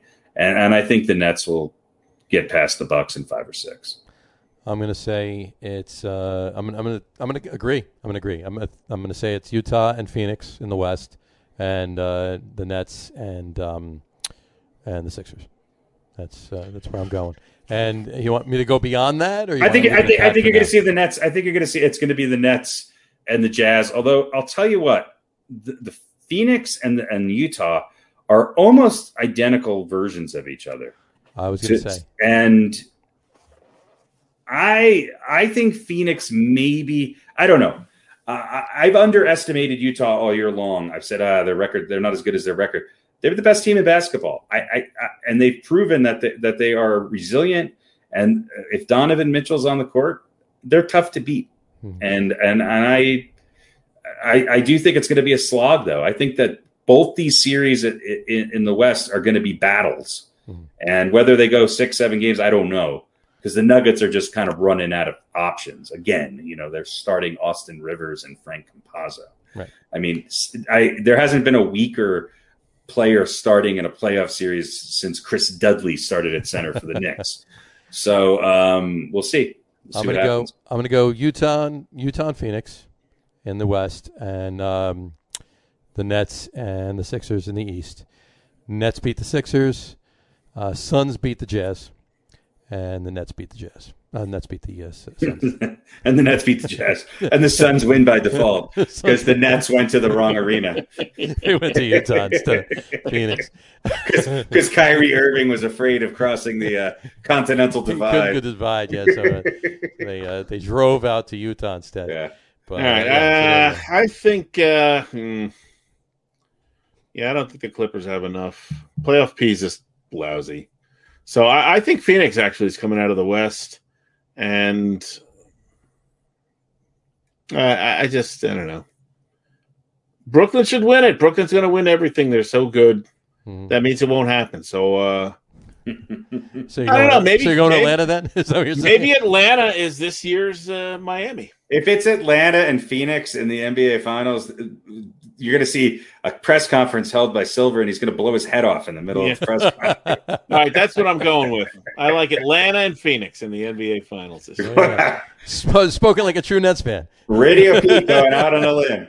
You're just. It's the reverse. It's the reverse. Psychology. He wants to pick Atlanta so that he knows whoever he picks is going to lose. I know what he's doing. What he's doing. There you go. Yeah. Oh, geez. Covering my fat ass is what I'm doing. Okay, so before we leave basketball, right? Oh, did you have another factlet or something that you wanted to throw? I just wanted to point out. I don't know if you heard the reports coming out of Dallas, but Porzingis is apparently frustrated with his role on the Mavs. Porzingis is the softest, most overrated high draft pick in the history of the NBA. And if I was his partner in crime there, I'd be happy to see him go somewhere else. He's a crybaby, and he's not going to help Luka win a championship. He's not going to help anybody win a championship. Nope. No. So there you go. All right, now to answer your earlier question, go for it. The thing behind me there. Right. Yeah. The white thing is the top of a humidifier. Okay. Okay. And on top of that is the filter that goes along with it. Okay. There you go. So there you go. To me, it looked like a rook, a big fat rook. A big jacket. Yes, that was the trophy from a chess tournament that I won when I was 9 years old. There you go. And you keep it in there. And I keep it on top of my dead bird cage. Dead nuts cage. Oh, you gotta love it. All right. On that note, quick couple of NHL things. The question I was going to ask before was, who's the team of destiny? Is it the Islanders or is it the Canadiens? I'm going to say it's the Islanders. I really am. I'm going to go out on a limb. I'm going to say Barry Trotz has this team, pretty well. What each of these teams is doing is pretty damn impressive. Yeah. Well, look, I watched the 2/3 or 3/4 of the Nuggets, the Avalanche game last night. And look, the Avalanche were up in the series 2-0. They were up in the game last night 2-0. Mm-hmm. And I just had a feeling that overtime was going to be over quickly, and it was one mistake. I've watched more hockey this year than I have in a lot, which isn't a ton, but I've been watching it because I actually am kind of interested. Well, number one, the Avs are always on here, and number two, I was interested in the story with the Maple Leafs and also the Canadiens. Obviously, I'm an Islanders fan, so I'm excited again for them to be back where they are. But I don't think I've ever seen two faster teams on the ice than the Avalanche and the Golden Knights. Mm-hmm. And I watched a little bit of one of their games. And when you watch them compared to the Islanders in Boston and Montreal, I just think that who knows who's going to win that series, but I do think the winner of that series, I think they're going to be tough to beat because they just have that balance of scoring and speed. And look, they both have fairly hot goaltending. Fleury had a good game last night. He gave up an easy goal in the beginning, and then he was pretty solid for the remaining portion of regulation and overtime. Right. I don't know. It would be nice to see the Islanders obviously win a championship. I think they can beat Montreal. I just don't see them beating either Colorado or Vegas. I'm not sure they're going to beat Tampa Bay. Tampa Bay. They're going to beat Tampa Bay. That's who they play next. They got a little bit of speed too. Here's my thing: if the Islanders can get past Tampa, they're winning. Tampa might be the favorite still. They're winning. I think they still are, but that's a great point, John. If the Islanders can dispatch with the Lightning, you got to kind of put them. Look, I've lived through one Colorado Avalanche, New Jersey Devils final, and it was not fun. That's fun for me. So I love do that final. I do not want to live through an island because I will have to go and to these Homer fucking annoying Avalanche fans and be that Islander fan. I will have to do that. There's got to be an Islander bar somewhere around there. Who the hell knows? Yeah, probably Little Ricci's Pizza Place. They're from Long Island. There you go. But we'll see. So. Look, I was surprised the Avalanche blew that game last night. I really thought. Yeah, I thought they were kind of a team of destiny because the Avalanche started out the season not great. They got off to a really bad start. They've been the hottest team in hockey since. Sure. So I still think they're going to come back and win the series. I really do. I don't think it's going 6. I think I think Vegas isn't winning the next game. It'll come back to Denver, and that's going to be a hell of a game. Yeah. And I think we're back at full capacity here at Ball Arena, so it'll be pretty loud. Let's just put it that way. This is true. You won't have to rely on tourists to fill the arena. There you go. But yeah, so that's or Elvis impersonators. There you go. That's my point, though. If the Islanders get past the Lightning, then they're winning it. I think whoever comes out of the East is winning it. I know, and I'm not saying that they're going to run away with it by any means. Whether it is Colorado, Vegas, or Montreal, it's going to be a tough series for any of them, and for all of them, it'll go deep. But I just really think that as with the speed that the Lightning have, if the Islanders are able to get past them, they're the team that proves that they're the team of destiny. And I mean, I can't believe the Islanders scored 6 goals tonight. Yeah. And on that note, too, I mean, just see Bruce Cassidy's comment the other night when they won Game 3. Was it? I guess it was Monday night or whatever. He said, they must really be not the Islanders. They got to be the New York Saints because we get called for all the penalties and they don't. Yeah, wah. Yeah. And he got fined $25,000. Oh, was he following your Facebook account? Apparently. Damn right. He stole my idea. But is there a lot of poop emojis and ref symbols? He's just like, damn. And they asked Barry Trotz about it. He says, "You got to talk to Bruce about that. I have no idea what the hell he's talking about." He goes, "Yeah, I don't know if he has anything to stand on with that. He doesn't, and that's why he was fined. That's why he was fined $25,000 for saying it. So yeah, I think that was just an attempt to play the refs. He didn't do it quite as good as Pat Riley. No, not at all. Not at all. Did not. So anyway, anything else? Yeah, one final story here. You can file this under what planet are you on? Or maybe I think he took up one puck too many to the head. This is from the Winnipeg Jets goalie Connor Hellebuyck. I'm not sure how to pronounce it. Hellebuyck sounds good. Hellebuyck. After Hellebuyck. Anyway. He said, we're very close to being able to make runs and be a dynasty. It's going to take a few more pieces and we'll be there. This is after getting swept by the Canadiens. That was his response. So I'm going to put it under he took one puck too many to the head. One puck too many to the head. Well, I mean, if you look at where they're not a bad team. They're good. They might have been the most improved team in the league this year. And they are young. But is anybody really? There hasn't been a dynasty in hockey since the Edmonton Oilers. Yeah, that's it. He's saying we're this close to being a dynasty. Even the Devils are in a dynasty. I mean, it's just, I think the word dynasty you can't use anymore in sports. You can't because it doesn't mean what it used to mean. To a lot of people today, a dynasty is they're there a couple of years and win one. Right. That's not a dynasty. A dynasty is perennially winning year after year after year. So it doesn't mean the same thing. I think if you win, if you win 2 or 3 over the course of 5 or 6, that's fine too. But I'm talking. What was the last team that was within 10 years to win 3 Stanley Cup championships? I mean, you got to go back to the 80s. Yeah.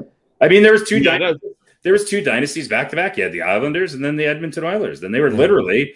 The last Islander championship was against Gretzky and the Oilers, and then did any of the Red Wing teams? Oh, the Red Wing a good enough stretch. They won a couple. I would say the Devils. Yeah, you could on a lower scale than what the Islanders and the Oilers did back in the 80s. You could say the Devils and the Red Wings. How many championships did the Devils win? They've won 3.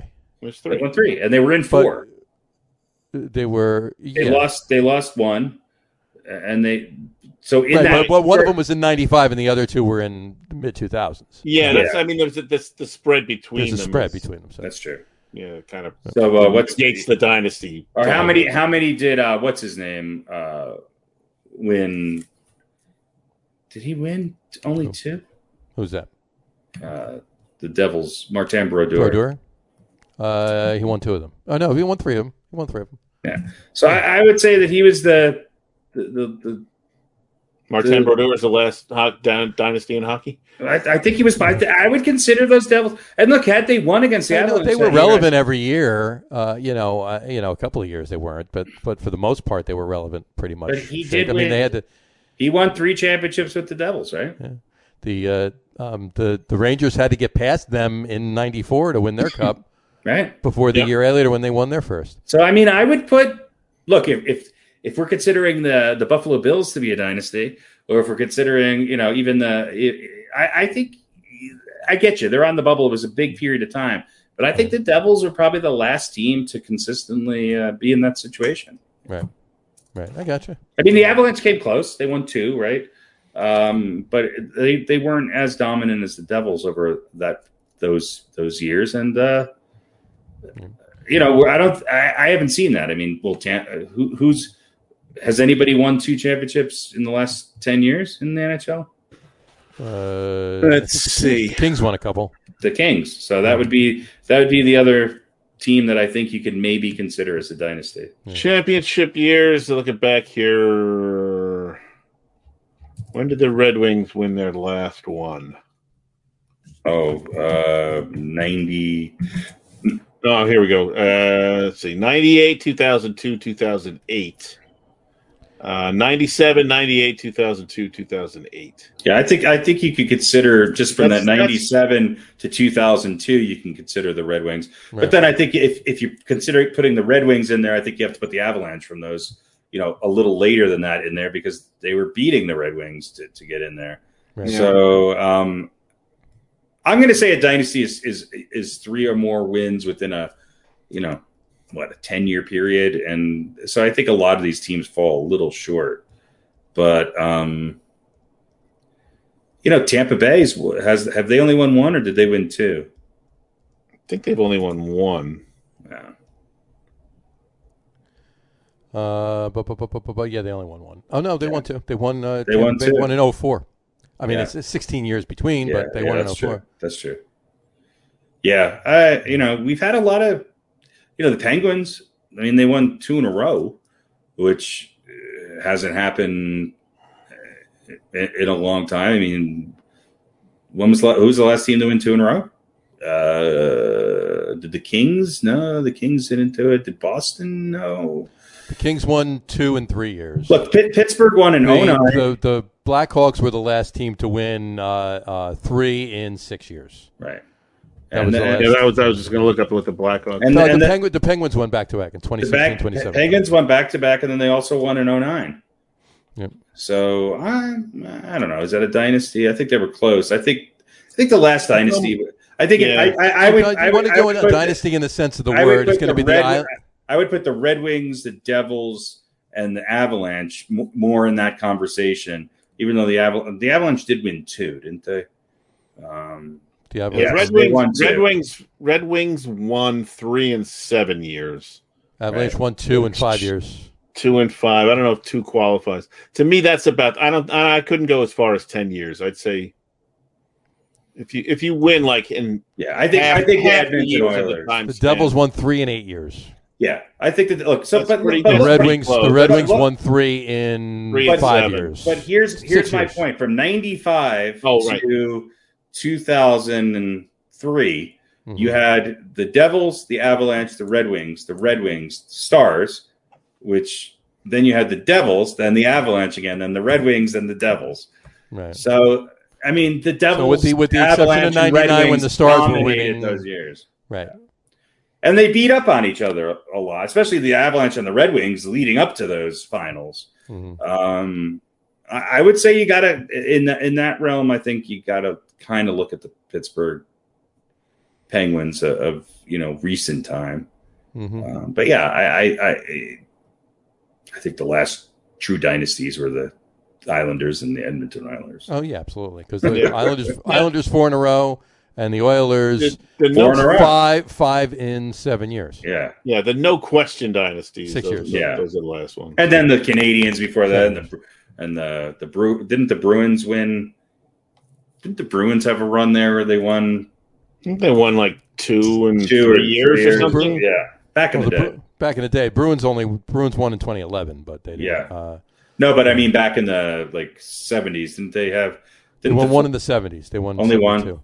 Oh, okay. How about the Flyers? Flyers must have won a couple. Yeah, I mean, the Canadians won. But the Flyers were always being bounced by the Islanders. The Canadians won 6 of 9 in the in the 50s. In the 70s. In the 70s, that's right. 70s. That's right. So the Flyers didn't win until the 80s, right? No, Flyers won in 74 and 75. So they won 2. And then 74, 75, 76 was Canadians, then and then the Islanders the next 4 years in a row. Canadians, 4 years in a row. Islanders, and then 5 out of 7. 5 out of 7 for the Oilers. Yeah, I mean that's pretty dominant though. That era was pretty dominant. Sure. With the Canadians, Islanders, and Oilers. Could you imagine being a fan of any other team but those three? Well, think for about that stretch of how many years? Well, but think about that. Well, you have one of the smallest markets in the world in Montreal. Then you go to Long Island, where everybody's you still had people that couldn't give a shit about the Islanders because they were all Rangers fans. Right. And then, oh, by the way, we're going to go to the far western central Rocky part of Edmonton. Right. I mean, the good thing then is that you had superstars, especially on those Islanders, and then Gretzky and Messier come along, and I mean that was great for hockey. But I don't think a lot of people. But you had to have cable television back then, even to watch the Islanders play. From 1976 to 1990, 3 teams, 15 years. Only 3 teams won, with the exception of '89 was the Flames, Calgary Flames. Yeah. So that's take '89 out of the mix. Only 3 teams won with the best mustache. The best mustache in the history of hockey, Lanny McDonald. If you weren't a fan of one of those teams, you were miserable for those 15 years. I was a big that was when I was at the peak of being a hockey fan, though, and it was good hockey. I mean, you have to admit that was. Yeah, but if you'd been a Rangers fan during that period, I loved it. You'd have been like, "What the fuck? So great! Goddamn Islanders every year." Nothing better than seeing Trottier and Bossy beat him at the net, and then watching Barry Beck get his ass kicked. It was just the height of my. Yeah, I loved it. I think it's the most hockey talk we've had in this program. I think it is. I think you're right. So, all right, do we want to do predictions? Yeah, why not? Go for it. I'll. So who's going to play who? So explain that to me, because it's going to be Islanders. It's going to be the Islanders in Tampa Bay, and then either Montreal against either the Avalanche or Las Vegas. Las Vegas. Yeah. I think the winner of the Avalanche. I want Montreal to win, to be honest with you, but I think the winner between Vegas and the Avalanche beat Montreal. So I'm going to be a little bit of a homer. I actually think the Golden Knights are a little better position, obviously. But I'm going to say, all right, the Avalanche. I'm going to go Avalanche. I'm going to be a homer across the board. Avalanche Islanders, and the Islanders win in 7. There you go. In Denver. And maybe I get a ticket. I'm gonna say the same thing. The Islanders. I think the Islanders do get past Tampa, and solidify the fact that they're the team of destiny this year. I think the Avalanche actually do win Game 6 and 7, and beat and go on a tear and beat Montreal, but then are just so wiped from that. They win 2. It's not Game 7. They lose in 6. The Islanders beat the Avalanche in 6, 4-2. I mean, if I'm being honest and not putting any hope into this, I think Tampa Bay is the best team. Tampa Bay is probably the best team of the last of the ones left. Yeah, I think the Islanders are gonna look. Tampa Bay's had their number for years, but they haven't played them at all this year. Yeah, I don't. I because think the Islanders only played. They played the Buffalo Sabres 23 times and the Rangers Rangers twice. That's it. I think it's going to be the Lightning, and I think Montreal is the team of destiny, and I think they're going to win it all. You know what? With the exception of the Golden Knights, the uniforms just drive me nuts. I'll take any of those other 3 teams. The Knights are really good, but Montreal, I don't know. Yeah, I think they're the team of destiny this year. There you go. So, all right, well, we'll heard it here first, folks. You heard it here first. You heard it here first. We waffled and wavered and really didn't make a decision. We made our picks and then said Tampa Bay's the best team. I don't know if you think we all picked. We the 3 of us picked all different teams, and then all collectively admitted that we don't know what the fuck we're talking about. Well, I'm the only one who picked the best team to at least be in the finals, but not be in the finals, not to win. In hockey, you didn't do that in basketball. Yeah, he didn't. He's going with Atlanta. Yeah. There you go. Gotta love it. All right. Well, on that note, we'll wrap it up for today. We want to thank everybody for watching. And for those of you just listening to the audio podcast, thanks for listening. Don't forget to visit our website, www.getonwithitpodcast. That's getonwithitpodcast.com. And remember, please like us and follow us on all of our social media, Facebook, Twitter, and Instagram. Just search for the Get On With It podcast. And, of course, all of the shows are on YouTube as well as on the Locker Room channel. I'm sorry, all of the shows are on YouTube as well on the Locker Room channel. There you go. I can read right. Remember, we go live with the video podcast on both Facebook and YouTube every Wednesday night at 7:30. For those of you that just want to listen to the Audio Podcast, you can do so on Apple Podcasts, Spotify, TuneIn, and Stitcher. And if you haven't done so already, please subscribe to one or more of those feeds, and you'll never miss a show. Again, thanks for following along with us. Have a great rest of your week. Watch a lot of sports. Enjoy the Stanley Cup playoffs, and enjoy the basketball conference semifinals that are going on right now. And have a wonderful weekend. Of course, watch all your baseball. And we will talk to you soon, folks. Have a good one. Take care. Cheers. You know what the best bird of prey is? What is that? Canadian hawk. Canadian hawk. The Canadian hawk. So that's why you picked Atlanta? That's why you picked Atlanta and Montreal. Why not? There you go. That's talking about a destiny. There you go. Bye, folks. Cheers. See you later.